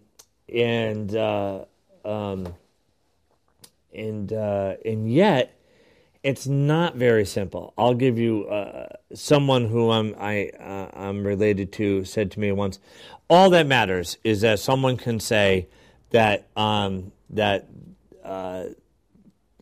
they believe in God and that Jesus is their Savior. I said, that's it? Yeah. No other requirement. Yep, it's that simple. Don't make it a big deal. Okay. Any Christian, whether Eastern Orthodox, Roman Catholic, Anglican, Lutheran, mainline Protestant, evangelical could agree to that statement, right? If they're coming into the church. You know who else could agree with that statement? Mormons. You know who else can agree to that statement? Jehovah's Witnesses. So in some ways it is very simple, and in some ways it's not. But there weren't those battles to be fought, those hairs, if you will, to be split. Right. In this time, I think the notions that are communicated in the Gospels, as opposed to in Paul's letters, as opposed to in the development of that in the early church fathers, were very simple, powerful truths that I think could be communicated in a chariot ride or in a speech to a crowd, and the substance of the faith be communicated. Yeah, and I agree in the norm, and we'll move on in a second. It's just complicated. If someone comes to me and says, "Look, I believe in God. I believe Jesus is God's Son. I believe by His death we are saved, and not by anything of ourselves or this world. I'm not sure that Jesus is divine. Can I be baptized and join your church?" I'd say no. You need catechesis. On the other hand, when this young woman came to us and said, I want to have my little girl baptized and I'm willing to give it a try, I knew that wasn't the context. She understood. Now, despite what scholars say, I believe that when they're preaching here to mostly Jews at this point, and they're saying forgiveness of sins is in the name of Jesus, they may have not had any high-developed theology of it, but they understood that the implication here is Jesus is God, because who but God can forgive sins? And even the Pharisees said to Jesus, "You make yourself equal with God." Right? So when we say, well, he says it's the Son of God, that doesn't mean he's actually God. Well, the Jews understood that it meant that, you know? And so, because they actually say that in there. So, despite the Jesus movement, or what was it called? The movement where we have to demythologize the Jesus Seminar. Despite all of that, I would say that in most cases, what you're saying is right. Sandra? Verse 39. Is the Calvinist argument that the promise is for everyone whom the Lord our God calls to him as a subset then of you and your children and all that are far off? Meaning that he's going to call specific persons. Yeah, and Chris, feel free as a graduate of Gordon Cromwell, as we say in Anglicanism, Gordon Conwell, to play the part of the Calvinist. But I just don't get into those issues. They just never have attracted me. For me, you can't pit Scripture against Scripture. So if you can find things that seem to imply that Jesus has only selected some, you can also find passages where it says that God wills that all men be saved. In that Jesus said, when I am lifted up, I will draw all men to myself. That he desires that none should perish. So I think those have to be held together. And I don't think you can come to a clear double predestination theology when you put them all together. Well, I actually think this supports that. Which? That it's everyone. Oh, you're saying that it means everyone. Correct, but what I'm asking is the Calvinist view that is a subset of the two prior, you know what I'm saying? No, help me out. Destined group, is he saying that? Yeah, Is that so what you mean? within, promise is to you and to your children and to all that are far off. So the way I would take this is that means everyone whom the Lord God calls, so that it includes everyone. But the Calvinist would say that everyone whom the Lord our God calls to him is the subset specific For everything that of came the other before. two. And I would say that they're going too far in making that argument, because you can't pit Scripture against Scripture, and there's other places that. So, but do you want to speak to this? Well, I think the question is that the Calvinist view, and I think that is. Yeah. But it goes. I agree. It Goes too far. Yeah. Too far. I remember once going up to Gordon Conwell to do a mass or something, give a talk or something. We all went out to lunch afterwards, and they were sitting around debating. I found out this is the only thing they debate, is whether there's free will up there. And it was going on to the point where I was silent, if you could believe it. And at some point, someone looked at me and said, "What do you think?" And I said, "I think you are so far beyond what God has revealed. You're arguing almost like the whole transubstantiation. You're way beyond what God has revealed here." That So you told me to shut up. No. I'm saying that I think that they go beyond where the Scriptures go. I mean, I would say that, I would say by foreknowledge, Jesus knows who will be saved. Obviously, God knows who will be saved. But to say that he says, you know what, I believe my mother-in-law holds this position because my father-in-law doesn't believe. And she'll say, well, he's heard the gospel and he hasn't come. So obviously, it's just not God's intention that he comes. So God has predestined him unless something happens before he dies. Then she'll say, oh, well, I guess he did. It just was for later. But if he dies that way, she'll say, God simply predestined him for hell. And he's predestined me for eternal life. Yay, God. I think that's beyond. I think that's beyond the Word of God, and I think Chris is saying he agrees. Now, you grew up a Presbyterian. Do you want to speak to this at all? Well, when I read some passages, I think to myself, that could be kind of seen as justification for predestination. And I can see what they're saying, but I've been converted pretty well. I'm working on it, but still, it's kind of why not? I mean, I don't want to open this whole discussion to why not? Why aren't things predestined? If they're preordained, what's the difference between that and predestined? And which are some questions that I have. But anyway, from this passage, I agree. For everyone, it's for everyone, right? Yeah. And ultimately, Jesus says that he wills that all men be saved. Well, that would contradict saying, but I will that everyone be saved, but I'm choosing to send a whole lot of them to hell for all eternity. So to me, your doctrine has to be based on Scripture, not scriptural verses. I just go back to John 3:16. Yeah. It's that simple. There you go. And that's a simple application of the gospel, too. When I have to do my 30-second elevator speech, I say, look, if you're willing to say that you're trusting no longer in the world or yourself, but you're willing to trust in Jesus Christ for your life and salvation, and if I'm not dealing with Mormonism or Jehovah's Witness type stuff, mainstream stuff here, then, I would lean towards if they say, look, I'm willing to be catechized and discipled after, but I'd like to be baptized. I kind of lean because I am an Anglican, and Scripture has to be first. And it seems to imply that you should baptize them. And if they then don't live out their promise to be discipled and catechized, that's for them to answer to the Lord. We were talking, can I just go back to the catechesis? We were saying these people didn't have catechesis before they did this belief in baptism, but I think that this is right after Pentecost. I mean, the Holy Spirit just fell, and these were saying these men are drunk and blah, blah, blah.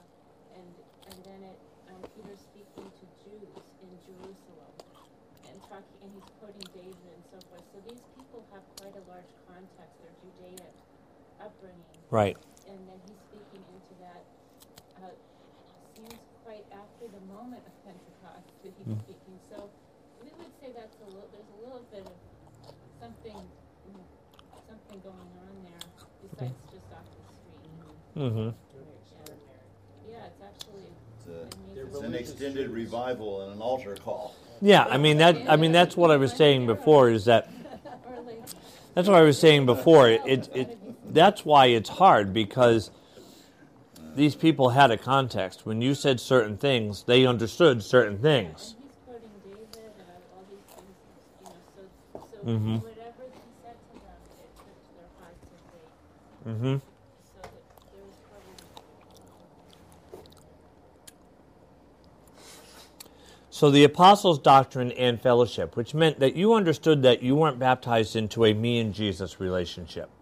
You were in the fellowship of the church. In the breaking of bread, what's that? Communion. If you're baptized, you're born again, you've been born, you have to be nourished.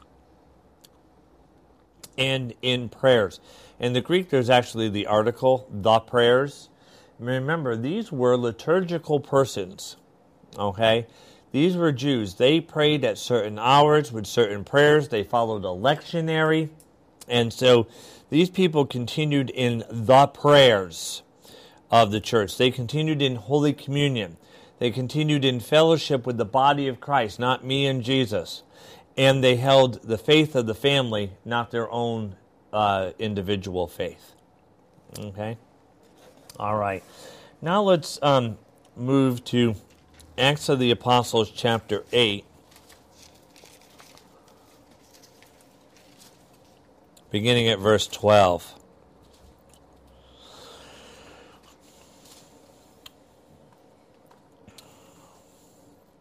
Do people want a break, or can we make it to 3 o'clock without a break?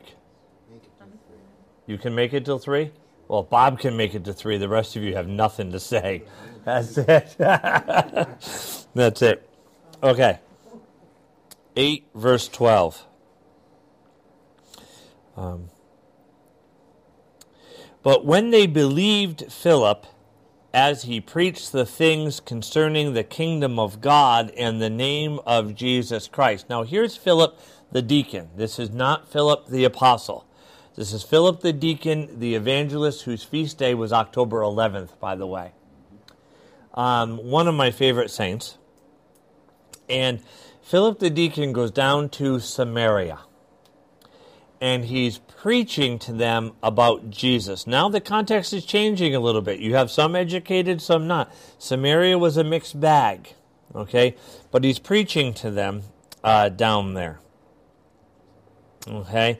And it says that as he preached the things concerning the kingdom of God and the name of Jesus Christ. So you have the kingdom of God. He's proclaiming a kingdom which has come. By the way, just a little thing to throw out there, a little bomb.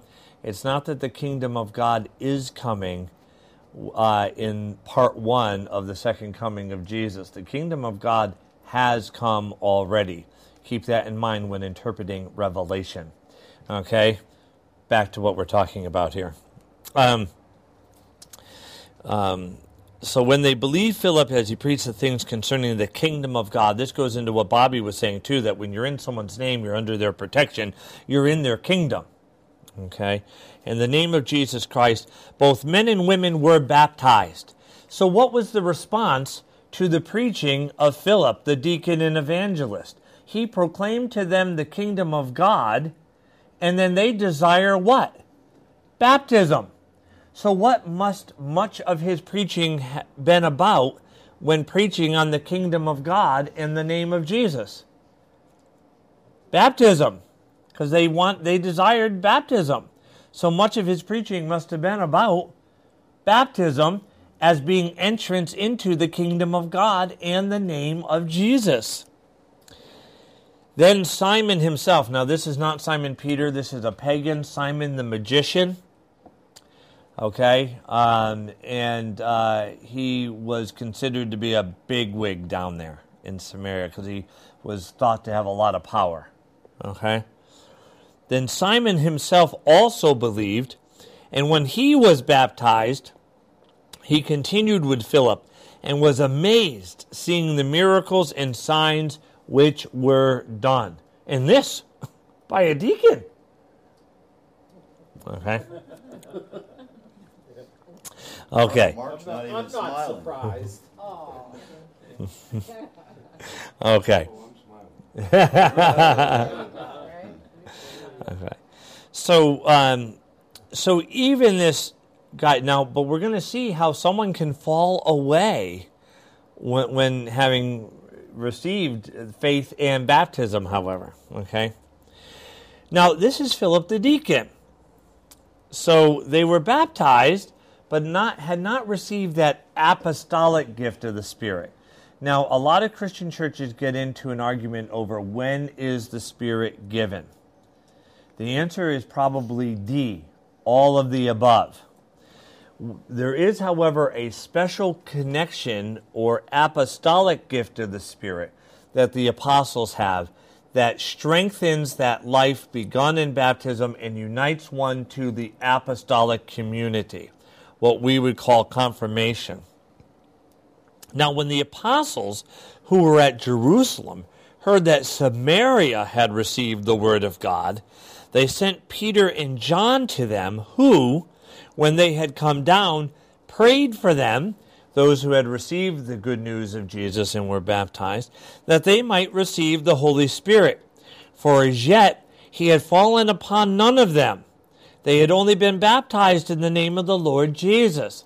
So they had received baptism, but there was still a particular apostolic outpouring of the Holy Spirit. That connection between the apostles and the baptized.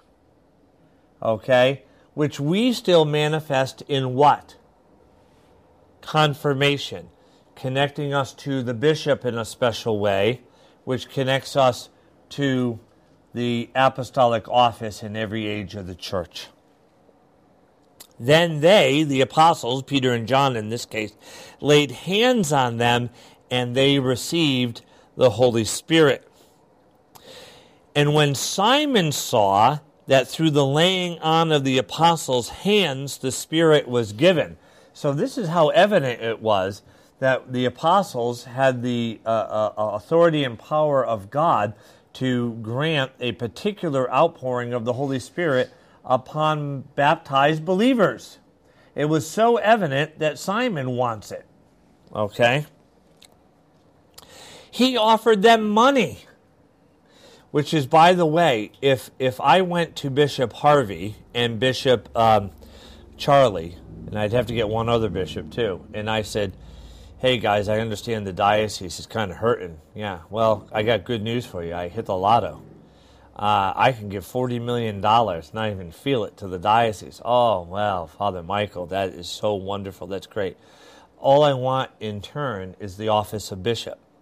You nominate me as bishop and ordain me a bishop, and you can have the 40,000. What would that be called? Does anyone know? Simony, based after Simon trying to buy an office of the church. It's called simony. Yeah. Which, by the way, I don't have the 40 million. Go back to the text here.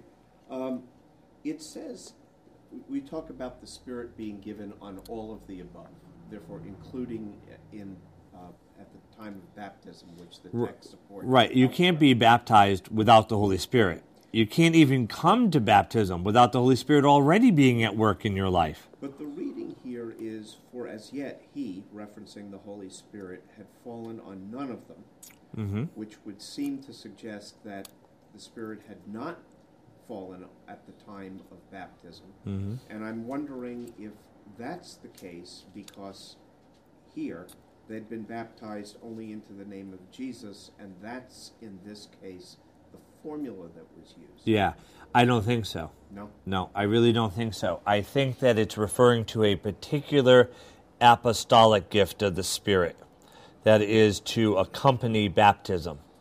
And, I mean, obviously the Holy Spirit's at work and is given even if you're being led towards hearing the gospel. Then the Holy Spirit is there when you receive the gospel in your heart. Then the Holy Spirit's poured out at baptism because you're baptized by water and the Spirit. But there's yet this clear, particular gift of the Spirit that comes through the laying on of hands of the bishops here, the apostles, and later their successors. And so that's what I think is being is being referenced. Yeah. Is it saying that because Philip was a deacon that he could not administer the Holy Spirit? He could not administer that particular apostolic gift because he was not an apostle. This is not Philip the apostle. This is Philip the deacon. Right. An apostle nowadays means bishop, so a priest can't even do this now. Right. The only time historically in the church, because oil was used in both Old and New Testament to manifest the Spirit of God. In the early church, because bishops, it was hard for them to always get around, they would consecrate chrism, which is an oil, for the granting of this particular gift of the Spirit. And so a priest can apply chrism. But there's still, I think, something to this idea of having the laying on of hands in that apostolic community through the bishops. Yeah. Is that what chrismation is then, as in what the Greek Orthodox do? Right. Right, exactly. So when they get baptized, they're also confirmed, so to speak. Yeah. The bishop doesn't need to be there Right. when they do it. Right, but the oil has to be consecrated by the bishop. Has to be consecrated by the bishop. Father Michael, then let's take a look at the ordination process, right? When you were ordained, when Father Dwight was ordained, or when Deacon Susie was ordained, Bishop Harvey laid hands on all of them. Right. And that was the transmission or bestowing the Holy Spirit upon him. For ordination. So what is it then that prevents someone who has received the Holy Spirit through the laying of hands in apostolic succession to pass it on to someone else?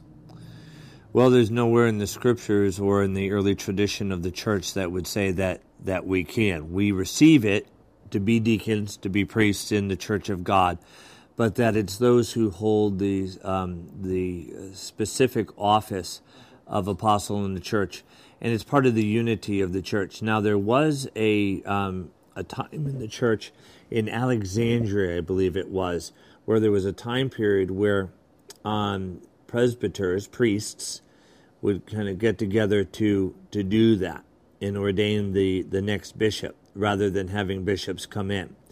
But that practice was never received by the church as being faithful to either the scriptures or the tradition of the church. This was the big debate between John and Charles Wesley. John Wesley said, look, we can't, our bishops are so corrupt, we can't get any of them that care enough about evangelism and the gospel to ordain priests. So John said, in an emergency situation, he used the argument you just made, that ultimately the priests are an extension of the office of the bishop. It's the norm that it's a bishop, but in this case, because of the emergency, I'm going to ordain. Charles said, that was never received. You can do that if you want. It's just going to lead to greater schism within the church. And they actually had a dispute over that. Charles never did it. John did. And now the Methodist, which was meant to be a movement within Anglicanism, is now sadly, another denomination in the world. But that very argument was held over, and what I would say is, even if John is right, we have nothing to point to say that we know with certainty that he is, because it's not clearly scriptural, and it was never received by the whole church, East and West, as being efficacious. So even if he's right, I would say, well, I don't know, so I can't do it. Were they both ordained priests? Yeah, they were both priests serving in the Church of England. I mean, you can understand John's position. I mean, he was desiring to bring people to Christ. You can understand his position. The position of the New England church, too. Yeah. Yeah. Oh, yeah, in the Episcopal Church.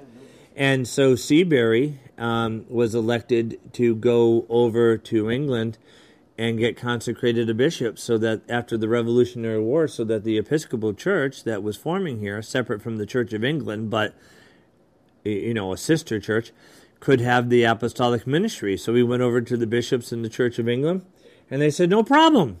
We'll consecrate you a bishop. Great.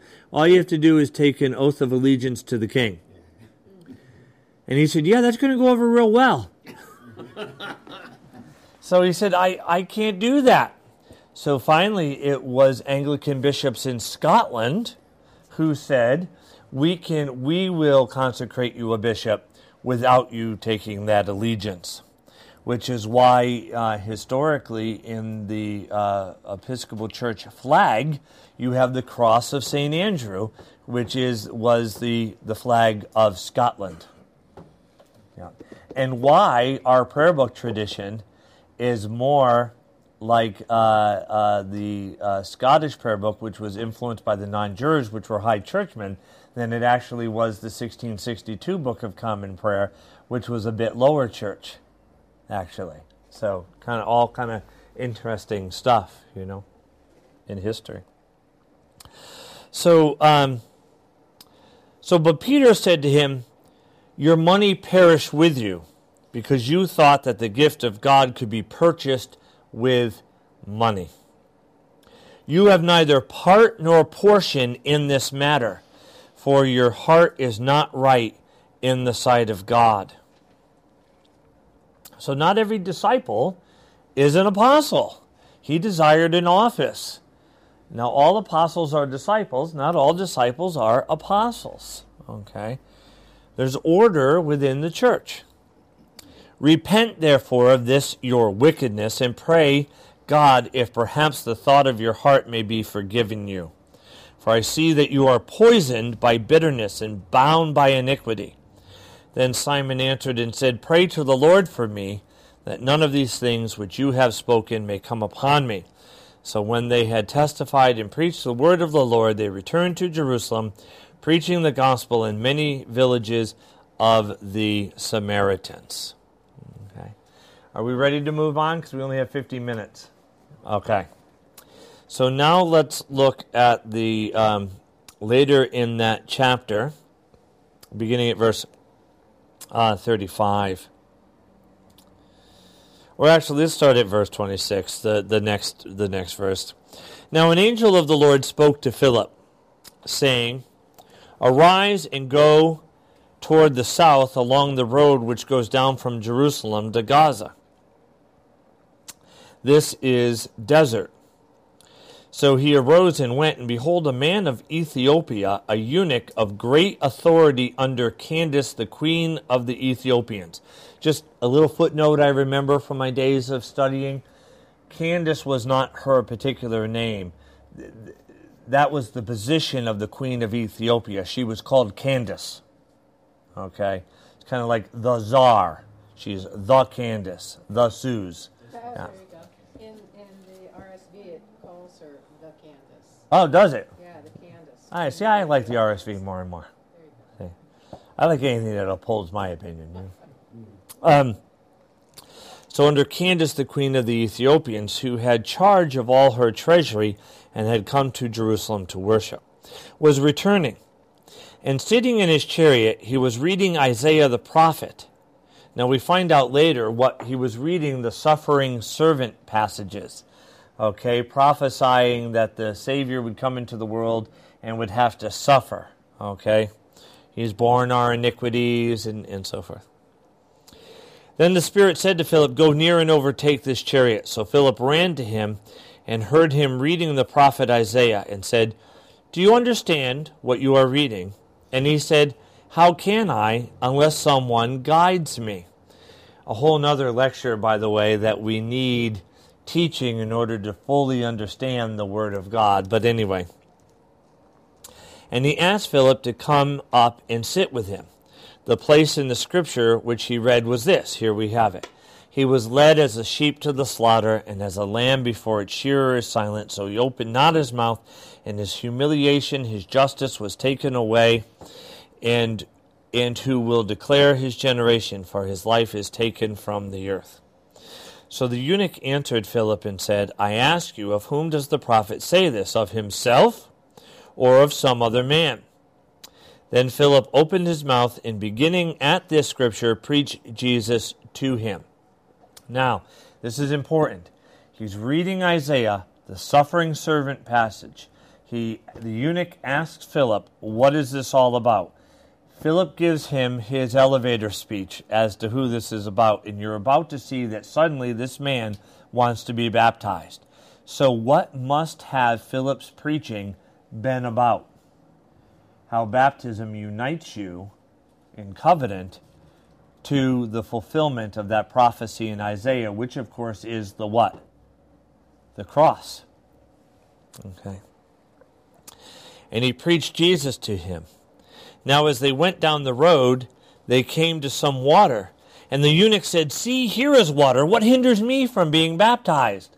So Philip must have explained to him that this passage refers to Christ who died and rose for the sin of the world, and that you enter into this benefit through baptism, which is by water. Because all of a sudden this eunuch knows all of this and knows about water and says, hey, look, there's the water. What's to prevent me from being baptized? Then Philip said, if you believe with all your heart, you may. Now, that line right there, some ancient manuscripts don't have the fuller line. Some have the fuller line. Again, it was received in the canon with the fuller line. I don't mind the fuller line. Okay, does anyone have it? Mine doesn't have it. Would you read it? Notes, it says, other ancient authorities add all or most of, and Philip said, if you believe with all your heart, you may. And he replied, I believe that Jesus Christ is the Son of God. Right. There you go. So to me, that's the norm of what's been received canonically. So for me, that's all authoritative, but I don't have it in front of me. Then Philip said, if you believe with all your heart, you may. This is kind of my answer to the young girl yesterday, although I left off the word all. I said, if you believe at all in your heart, your daughter may, and we'll take it from there. And he answered and said, I believe Jesus Christ is the Son of God. So he commanded the chariot to stand still, and both Philip and the eunuch went down into the water, and he baptized him. Now when they came up out of the water, the Spirit of the Lord caught Philip away, so that the eunuch saw him no more, and he went on his way rejoicing. Now, I want to point out, if baptism is only, as many say this day, a public witness to what God has done spiritually, to whom was the eunuch witnessing? Philip? See, to me that makes no sense. If you say, well, baptism is just a public testimony, and that's what the Southern Baptist Convention would teach, for example.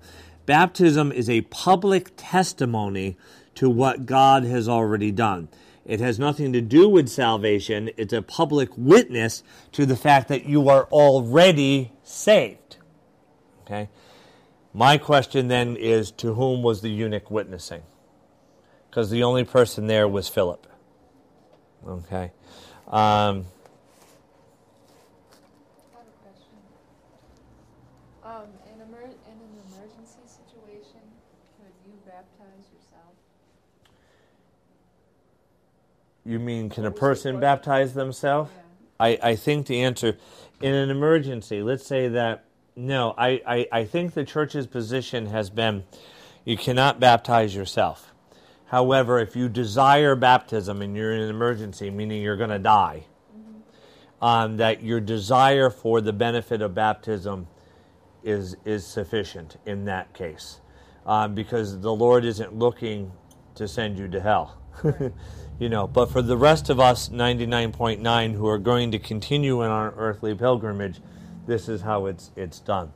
But no, the church has taught that in an emergency, any baptized Christian may baptize you.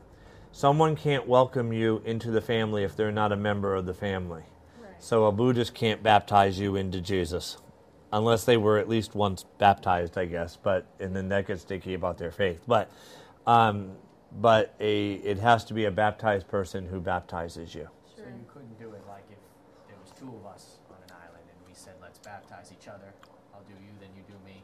I thought that meant, because I knew that in an emergency situation, somebody who was not ordained could do it, but they do have to be baptized themselves. So still in that situation, even if there's 100 of them and nobody's baptized, they just would hang out in their desire. Yeah, they'd hang out in their desire. Yeah, I guess They'd have to be in a boxcar Yeah. named Desire. Sorry. I was thinking more along the lines. Oh, streetcar. Yeah, I was thinking of Boxcar Willie or something. Go ahead, Karen. Mary. Like Christians in countries where like Christianity is, against the law. Mm-hmm. They might be like the only one in that town that they hear the gospel or whatever. Yeah. They want to be baptized. That's what missionaries are for. Yeah. Yeah. I mean, it'd be pretty rare for them to come to the gospel unless a Christian's there. Sure. I suppose. Unless they find a computer and go on the internet, Which these days, Yeah. could happen, I guess. The church is going to have to deal with that question, what happened. Hey,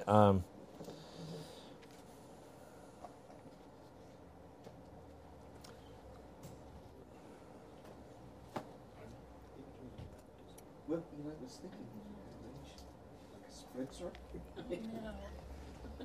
turn to chapter 10, verse 44.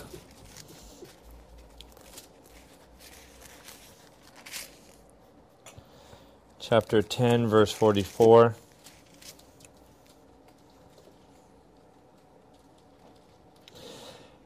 Now, this is an unusual thing. There was a great concern in the early church whether or not Gentiles who wanted to be saved had to first become Jews before they could receive the Messiah of the Jews. So did they have to first be circumcised and become Jews before they could accept the Messiah of the Jews? And this was a big question. God handled this question, by doing a unique thing, and that is by pouring out the Holy Spirit upon some Gentiles, showing those of the circumcision party, those who believed that they had to first become Jews and be circumcised before they could be baptized, that this was not the case, that a person can go from paganism immediately into Christ. You didn't have to accept the old covenant to accept the new covenant, because the new covenant it's not an additional covenant, it is the fulfillment of the covenant. Is everyone with me on that? So we see something that's unique here. Okay. And it says, while Peter was still speaking, let's go back a little bit. Well,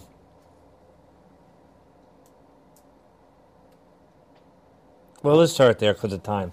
While Peter was still speaking these words, the Holy Spirit fell upon all those who heard the word. Now, these were Gentiles.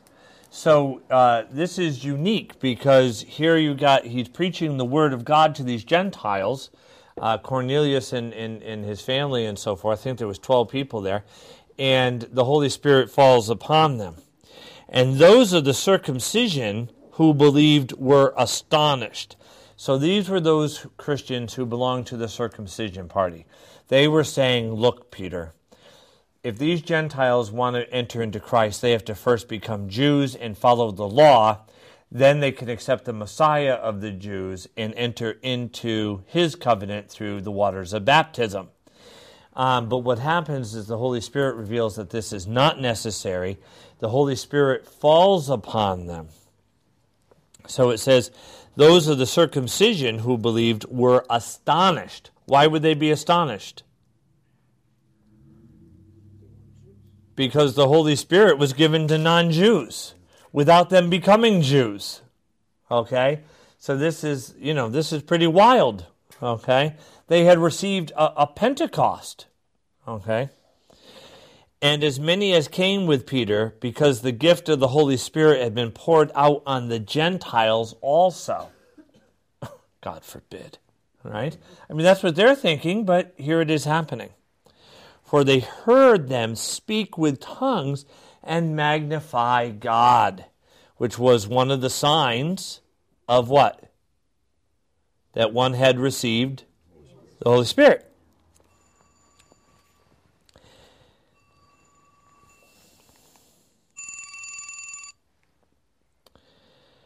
Then Peter answered, "Can anyone forbid water?" I mean, look how amazing, how important baptism is. He's saying, look, if these people have the Holy Spirit, how can you forbid them water? Because they wanted to keep them from entering into Christ through water baptism. Okay, very clear what's going on here. That these should not be baptized who have received the Holy Spirit just as we have. And he commanded them to be baptized in the name of the Lord. Then they asked him to stay a few days. Okay, so again, see the importance of persons who believe receiving water baptism. Okay, they wanted to stop them from receiving it. God revealed a unique sign. And then Peter says, look, what can keep them now from coming to salvation in Jesus? But how did they come to salvation in Jesus? Why did God have to pour out this important sign? Because it was important for the party of the circumcision to realize that they were able to enter into water baptism. Okay? It goes hand in hand, right? If as some Christians say, it's just a matter of what's happening inside, then would they have even bothered at that point? They said, oh, they've got the Holy Spirit, they're all set. But he says immediately, yeah, be baptized. Yep, absolutely. Absolutely. I'm just going to point out, we're not going to look at it because of time, but Acts of the Apostles 16, 14 to 15, Lydia, who was a seller of purple things, that means she was a very wealthy woman because purple dyes, she was a seller of that she made a lot of money. She believes in her whole household comes to baptism. A household meant you, your family, your servants, your workers, and everyone who was on your estate. And so when the whole household was baptized, that means men, women, children, babies, etc. Slaves and their babies. Yep, everybody. So as far as infant baptism, that's just a little side note there.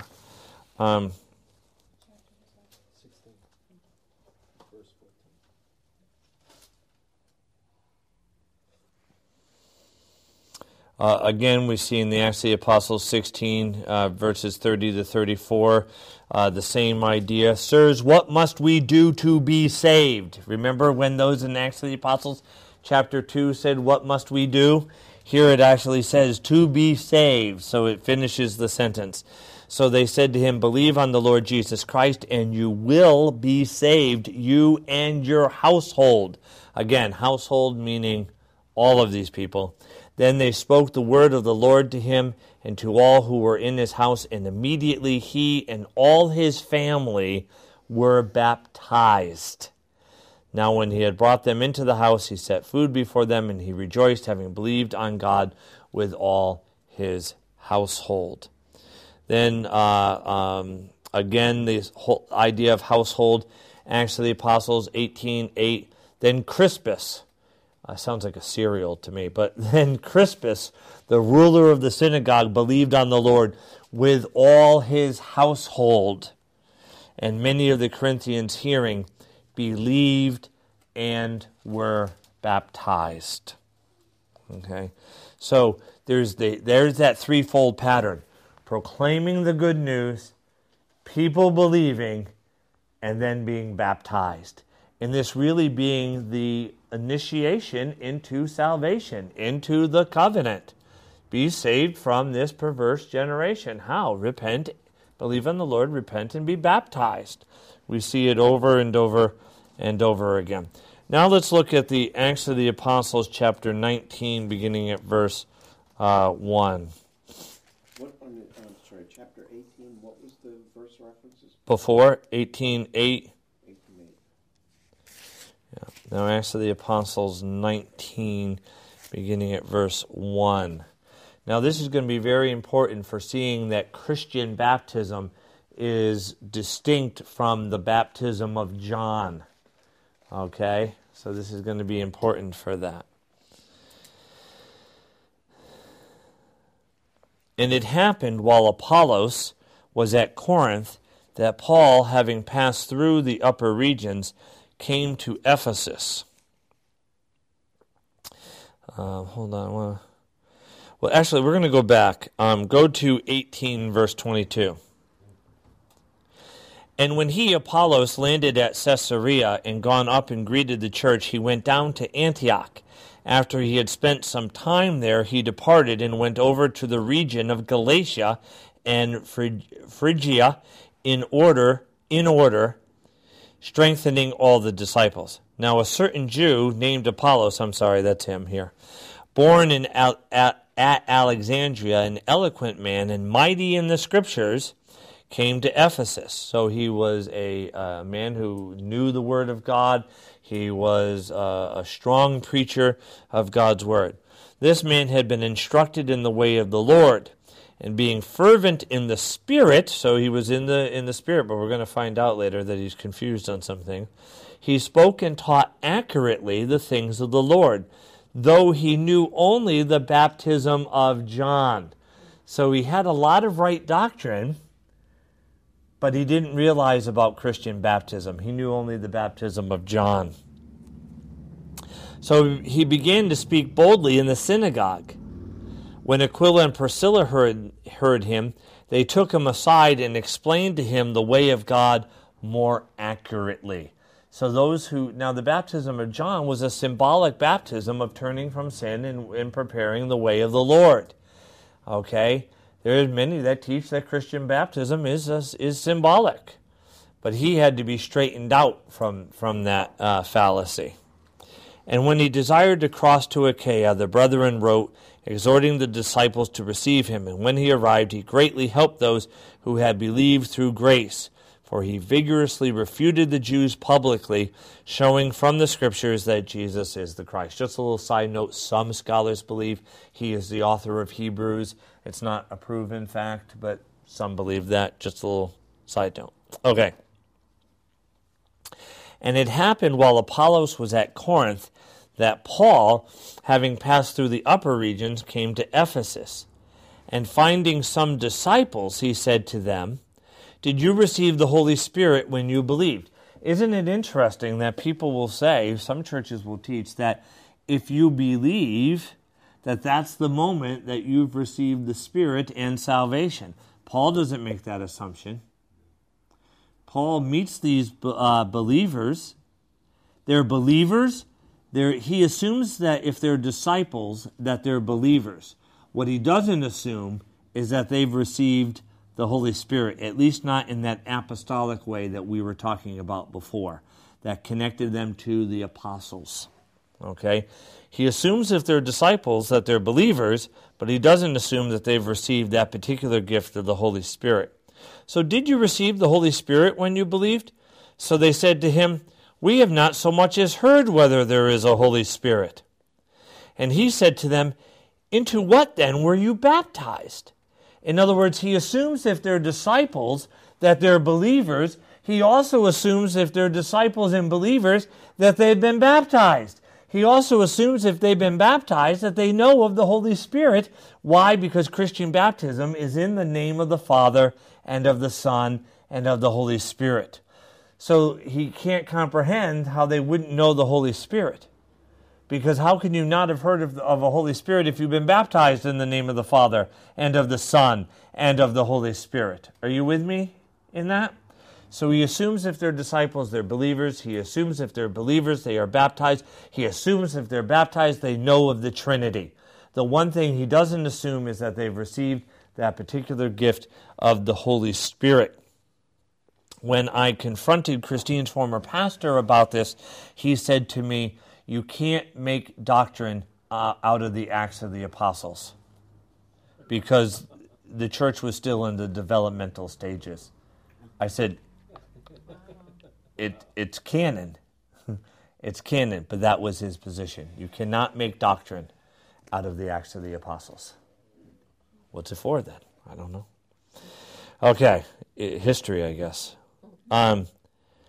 So they said, into John's baptism.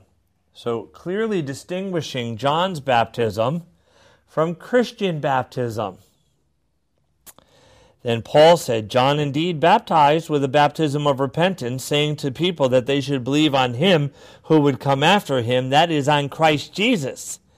When they heard this, they were baptized in the name of the Lord Jesus. That is, Christian baptism, to be distinguished from John's baptism, or proselyte baptism, or pagan baptism. And when Paul had laid hands on them, the Holy Spirit came upon them. So there we see that apostolic connection between the baptized believer and disciple and the office of the apostle. Okay? Which he doesn't assume that they have, because he's saying, hey, I'm an apostle, I'm here. If you didn't get the Holy Spirit before, right here, I can do it. And then they're like, we don't even know that there's a Holy Spirit. And then he's like, whoa, back up. How can you be baptized? Okay? And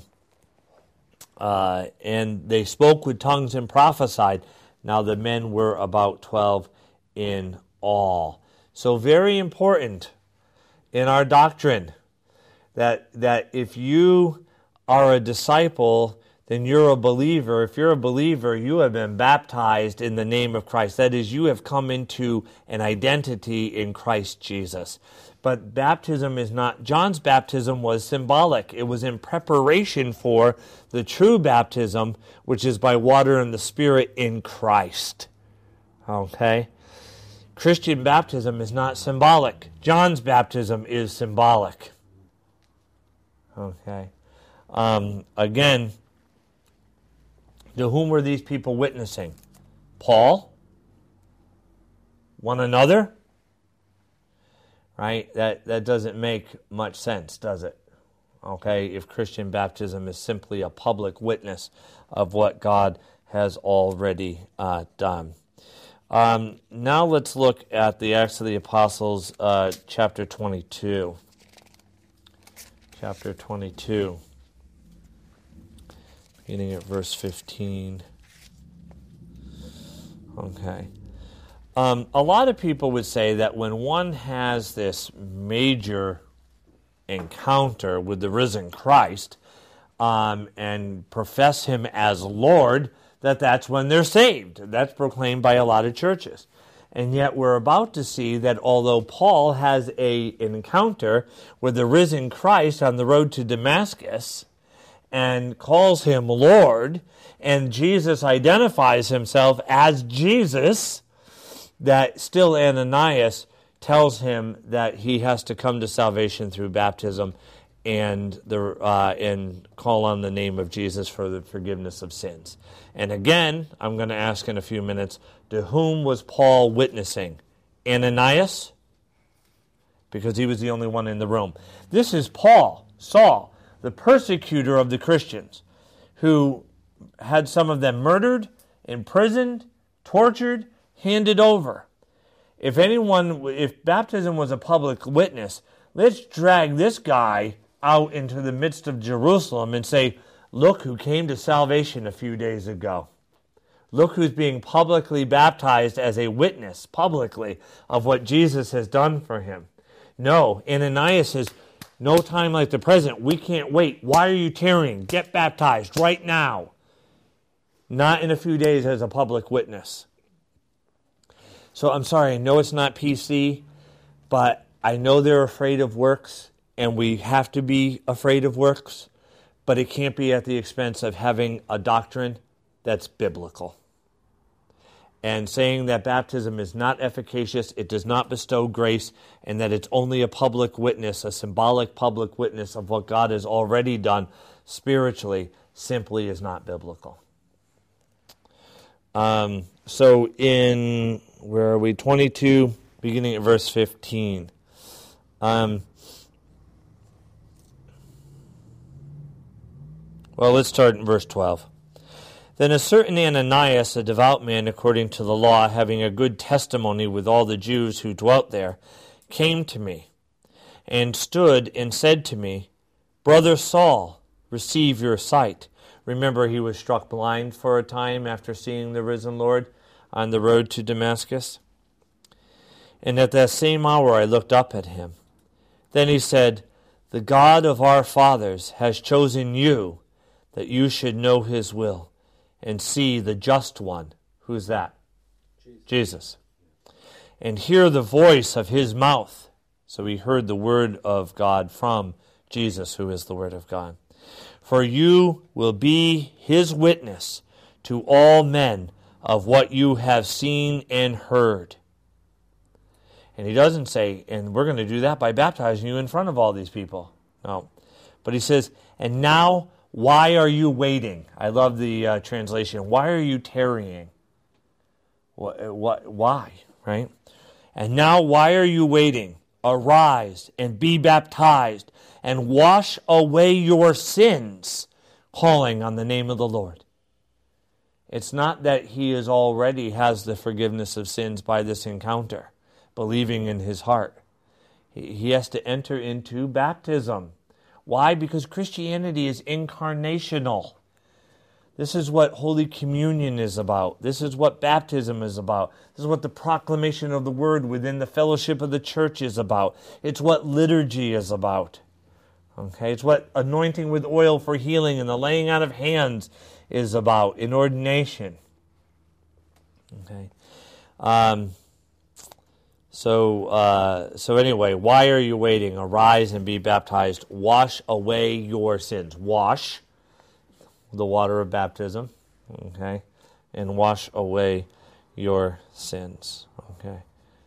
Bobby. I don't know if this question relates to this verse, but somewhat, in that Saul gets overwhelmed by the Spirit and then gets baptized. I've run across time and time again people who, in other churches, will say you need to get rebaptized. And friends of mine, close, dear friends of mine, have gotten rebaptized. Mm-hmm. What is that all about? I mean, does one ever need to get rebaptized? No. One needs to repent if they have fallen away from the gift of their baptism, but you can't be rebaptized. That would be like, you can have a renewal of baptismal vows, but that would be like, God forbid, if I were to commit adultery and repent and then come to Christine and say, well, now we need to get married again. Now, what I need to do is repent or die. Yeah. Of course, I'll probably die even if I repent, so the whole thing's probably moot. But anyway, yeah, I don't have to be, married again. We might renew our marriage vows, right? But that's not a second marriage.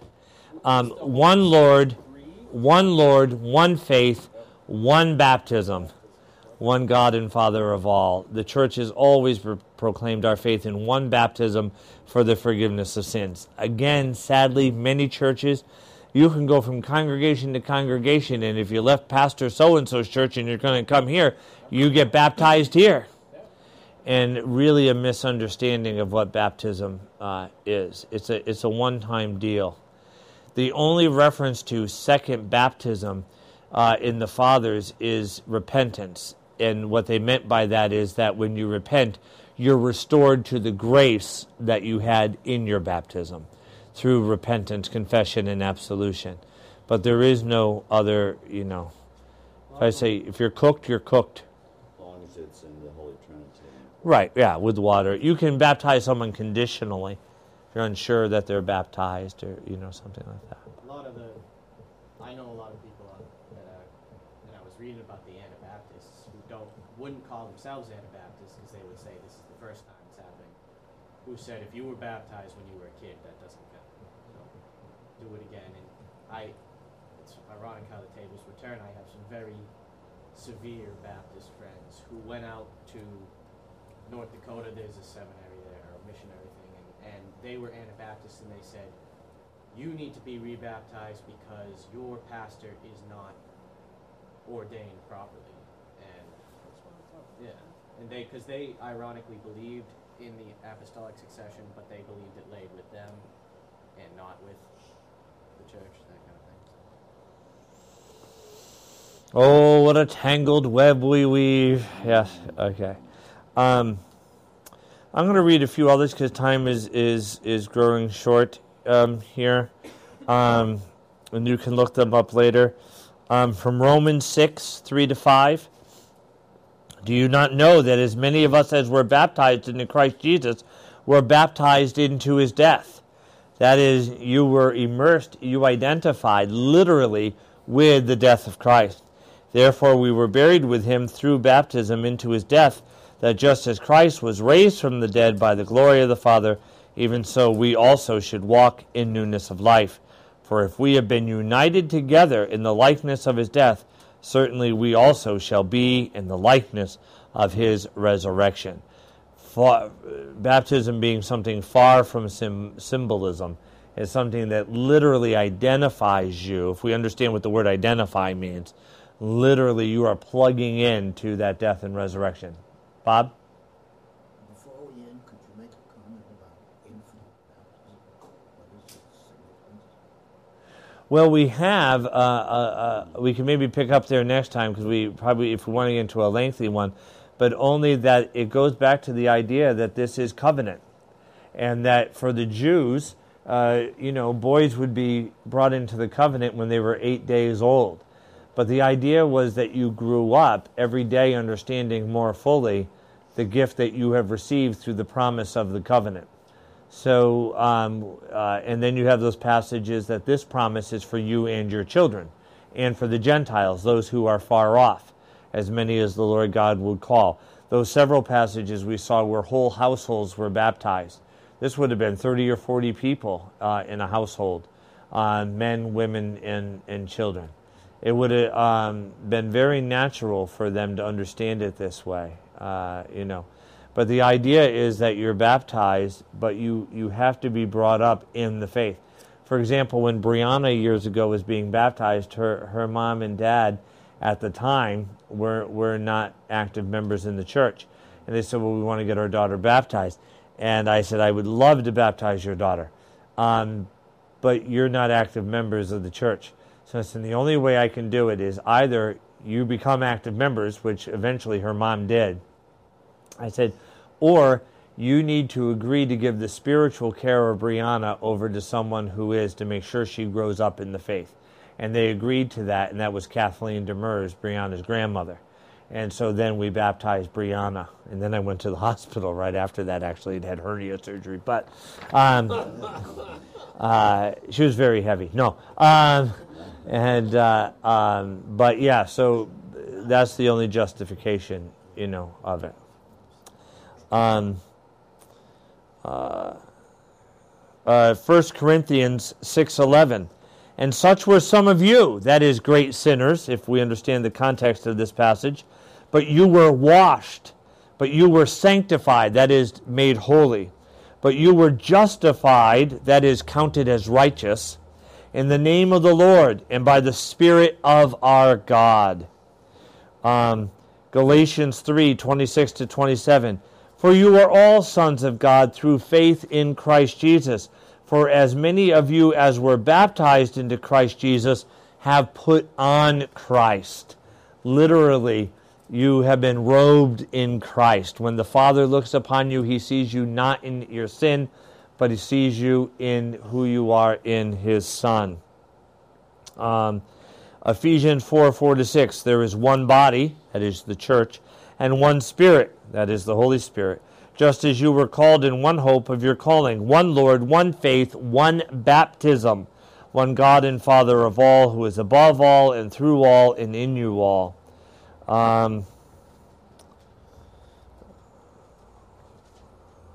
Ephesians 5:25-27. Husbands, love your wives, just as Christ also loved the church and gave himself for her. Whole important thing for men to understand, by the way. When they say, I'm the head of the household, exactly what that means to lead by the example of servant ministry and to lay down one's life in obedience to God. It doesn't mean, get me a beer. We're watching the game tonight. Okay. That he might sanctify and cleanse her with the washing of water by the word, that he might present her to himself a glorious church. Here's the one with circumcision being related to baptism, Colossians 2:11-12. In him you were also circumcised, with the circumcision made without hands, by putting off the body of the sins of the flesh, by the circumcision of Christ, buried with him in baptism. So circumcision was the sign of the covenant, not the symbol of the covenant. A symbol points beyond itself to that which it symbolizes. A sign participates in the reality to which it points. Okay? So he says, by putting off the sins of flesh by the circumcision of Christ. What's the circumcision of Christ? Baptism. Buried with him in baptism, in which you were also raised with him through faith in the working of God, who raised him from the dead. And then 3, from Titus 3:4-7. But when the kindness and the love of God our Savior toward man appeared, not by works of righteousness which we have done, but according to his mercy, he saved us through the washing of regeneration and renewing of the Holy Spirit, whom he poured out on us abundantly through Jesus Christ our Savior, that having been justified, that is, being counted as righteous, by his grace we should become heirs according to the hope of eternal life. Again, covenant language, Titus 3:4-7. Hebrews 10:22-23. Let us draw near with a true heart and full assurance of faith, having our hearts sprinkled from an evil conscience. By the way, that word sprinkled is the same word for asperges, which is why tomorrow at Solemn High Mass I'm going to use the aspergillium and throw water on you. The idea goes back to when Moses would take the blood of the sacrifice and throw it on the people for the forgiveness of sins. The idea is that we are washed in the blood of Jesus through baptism, and this is a reminder of that baptism. Okay? Asperges, sprinkled from an evil conscience, and our body washed with pure water. Let us hold fast to the confession of our hope without wavering, for he who promised is faithful. And then 1 Peter 3:20-21. In the days of Noah, while the ark was being prepared, in which a few, that is 8 souls, were saved through water, there is also an antitype which now saves us, baptism, which now saves us. And just to make sure that the Jews who understood baptism as just the washing of the outside of cups and stuff, what we call ablutions, he says, not the removal of the filth of the flesh, but the answer. Baptism is the answer. It's the removal of the inward person, of a good conscience towards God through the resurrection of Jesus Christ. That is a new humanity that's not subject to death. Also John 3:5, Jesus answered, most assuredly I say to you, unless one is born of water and the Spirit, he cannot enter the kingdom of God. So anyway, I'll send this to you. Of course, I say that at the end of every class and then never send it to you, but I'll send it to you. Quick question. Yeah, Praveen and then Bobby. We've seen plenty of examples where people were baptized but hadn't received the Holy Spirit until the apostles came and laid hands on them. We know the apostles received the Holy Spirit. Do we know that the apostles were baptized? We know that Paul was. We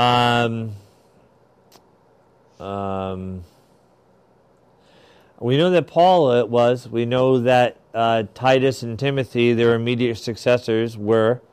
I'm trying to think if there's a place where it says that they were. I mean, I guess the implication is there, but no, I can't think of a place where it says, and they were baptized.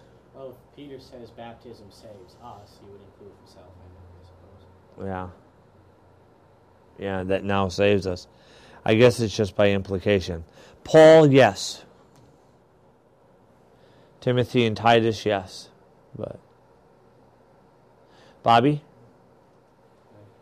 Jordan? I just bring this up because I was reading it yesterday. And this has to do with in John. And I know some people say that you have to be born of water means, born of natural birth, obviously, the water of the womb, that kind of thing.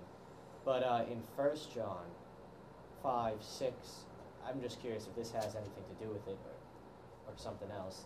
It's talking about Jesus says this is he who came by water and blood, Jesus Christ, not with the water only, but with the water and the blood. Then it talks about how there is water, blood, and spirit. Right, and some translations say Father, Word, and Spirit, and that's a big dispute as to what is the actual one. It probably is what you just read, but it is disputed whether that's a Trinitarian reference or not. But it would have to do with that and not baptism. If Jesus says Jesus came by water and blood, then it's not talking at all about him being baptized himself. Well, he is baptized, but he doesn't. One thing that I can't stand in the 79 prayer book is that so-called prayer book is that it says in the waters of the Jordan, Jesus received the baptism of John. Jesus technically did not receive the baptism of John. What Jesus did was initiate his own baptism, Christian baptism, that would be fulfilled. There. I don't think that Jesus, he is baptism. He didn't need baptism, What's interesting, though, is, again, as Anglicans, when people say, well, you got to be born of water and the Spirit. Well, being born of water means being born from your mother's womb. And then Spirit is the spiritual baptism of the Holy Spirit. What we would say is, okay, well, let's look back to the early church. How did they interpret? And no one interprets it in the early church as meaning being baptized, being born of your mother's womb, and then being baptized. In fact, that passage is used in ancient liturgies at holy baptism, which shows that they understood that to mean water baptism. In that case, has anybody ever argued that people who are born of C-section or that kind of thing are not born of water? Or miscarriages. I mean, Well, don't have a C-section. I mean, that would be a literal problem. Because, I'm born of the Spirit, but I was never born of water. So, that's crazy. Yeah. My Baptist friend who would probably... Is it still water? Yeah. That counts? All right. But then it would still be stillborn babies or babies that were, never born, so to speak. And even if you don't count that, then how could you even make that argument? Because what are you talking about? People who were... I think what Jordan's trying to say is it's not a legitimate interpretation to say that being born by water and the Spirit, that water refers to natural birth. That's not what you believe. Yeah, I don't believe it refers to... Yeah. Praise God from whom... But when we talk about being born of water and the Spirit there, are we talking about two separate events? See, I would say what my understanding is that you're being born by water and faith. That's what it's saying there. Whether it be the faith of the covenant while you're little, this was very interesting, and then I have to end. But very interesting that I remember in talking to Christine's pastor, and I said, so one cannot be saved by being baptized as an infant. Well, of course not. And I said, one has to, come to it as an adult. Or he said, well, maybe a very young adult, if someone's at 12 years of age and really understands, then they can be saved and then they're baptized. I said, okay. And I said, all right, so not even going down the path of what do you do about the handicapped child who's mentally handicapped, who can never comprehend and all. I said, let's just go with the fact that you have a young couple in your church. Great belief, just on fire for the Lord. And they have a child. And the child is 3 years old. And sadly dies. I said, would you agree that we're all conceived into a fallen humanity that's out of right relationship with God, and therefore we cannot attain to God on our own? Yes, of course. I said, then what happens to that child? Where we would say, look, we leave that to God, but if that child is baptized, that child is brought into the covenant and receives the promise. And talk about no work of their own. This is God doing it for them. I mean, that's as good as it gets. And he came up with something that, even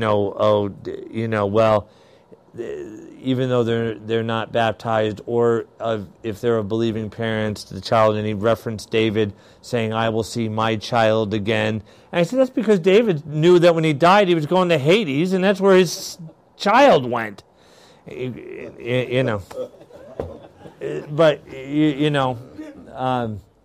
that was a real, that's a real thing. They kind of worked themselves into a catch-22 there. Because if we are all conceived out of right relationship with God, and we have to be in right relationship with God to attain to God, ultimately we can't be, so God comes to us to save us, and one must profess with the lips and believe in the heart that he is Lord in order to be saved. What happens when that 2-year-old of believing parents dies? Well, if you're going to be consistent in that theology, the answer should be clearly that child's burning in hell for all eternity. That should be the answer if you're going to be consistent. But it's called systematic theology. But we are consistent. The ancient church says, look, we leave that to God, but for those children who were baptized, they are in heaven with or in the fuller presence, without getting into that whole argument, but with the Lord. Why? Because they received the promise of the covenant. It's what God has done, not what we have done. On the other hand, it's important not to think of it as some type of magic token, where you can just go out baptizing people, and you're baptized, like it or not, you're saved, Like I have a sister who's Jewish, and she was at my house when we had our pool, and I said, you going swimming, Jody? She goes, I might. So I said to my brothers, as soon as she's in, you hold her down, and I'll baptize her. Until she agrees. Yeah, she was out of there within 5 minutes, actually. These crazy Irish people. But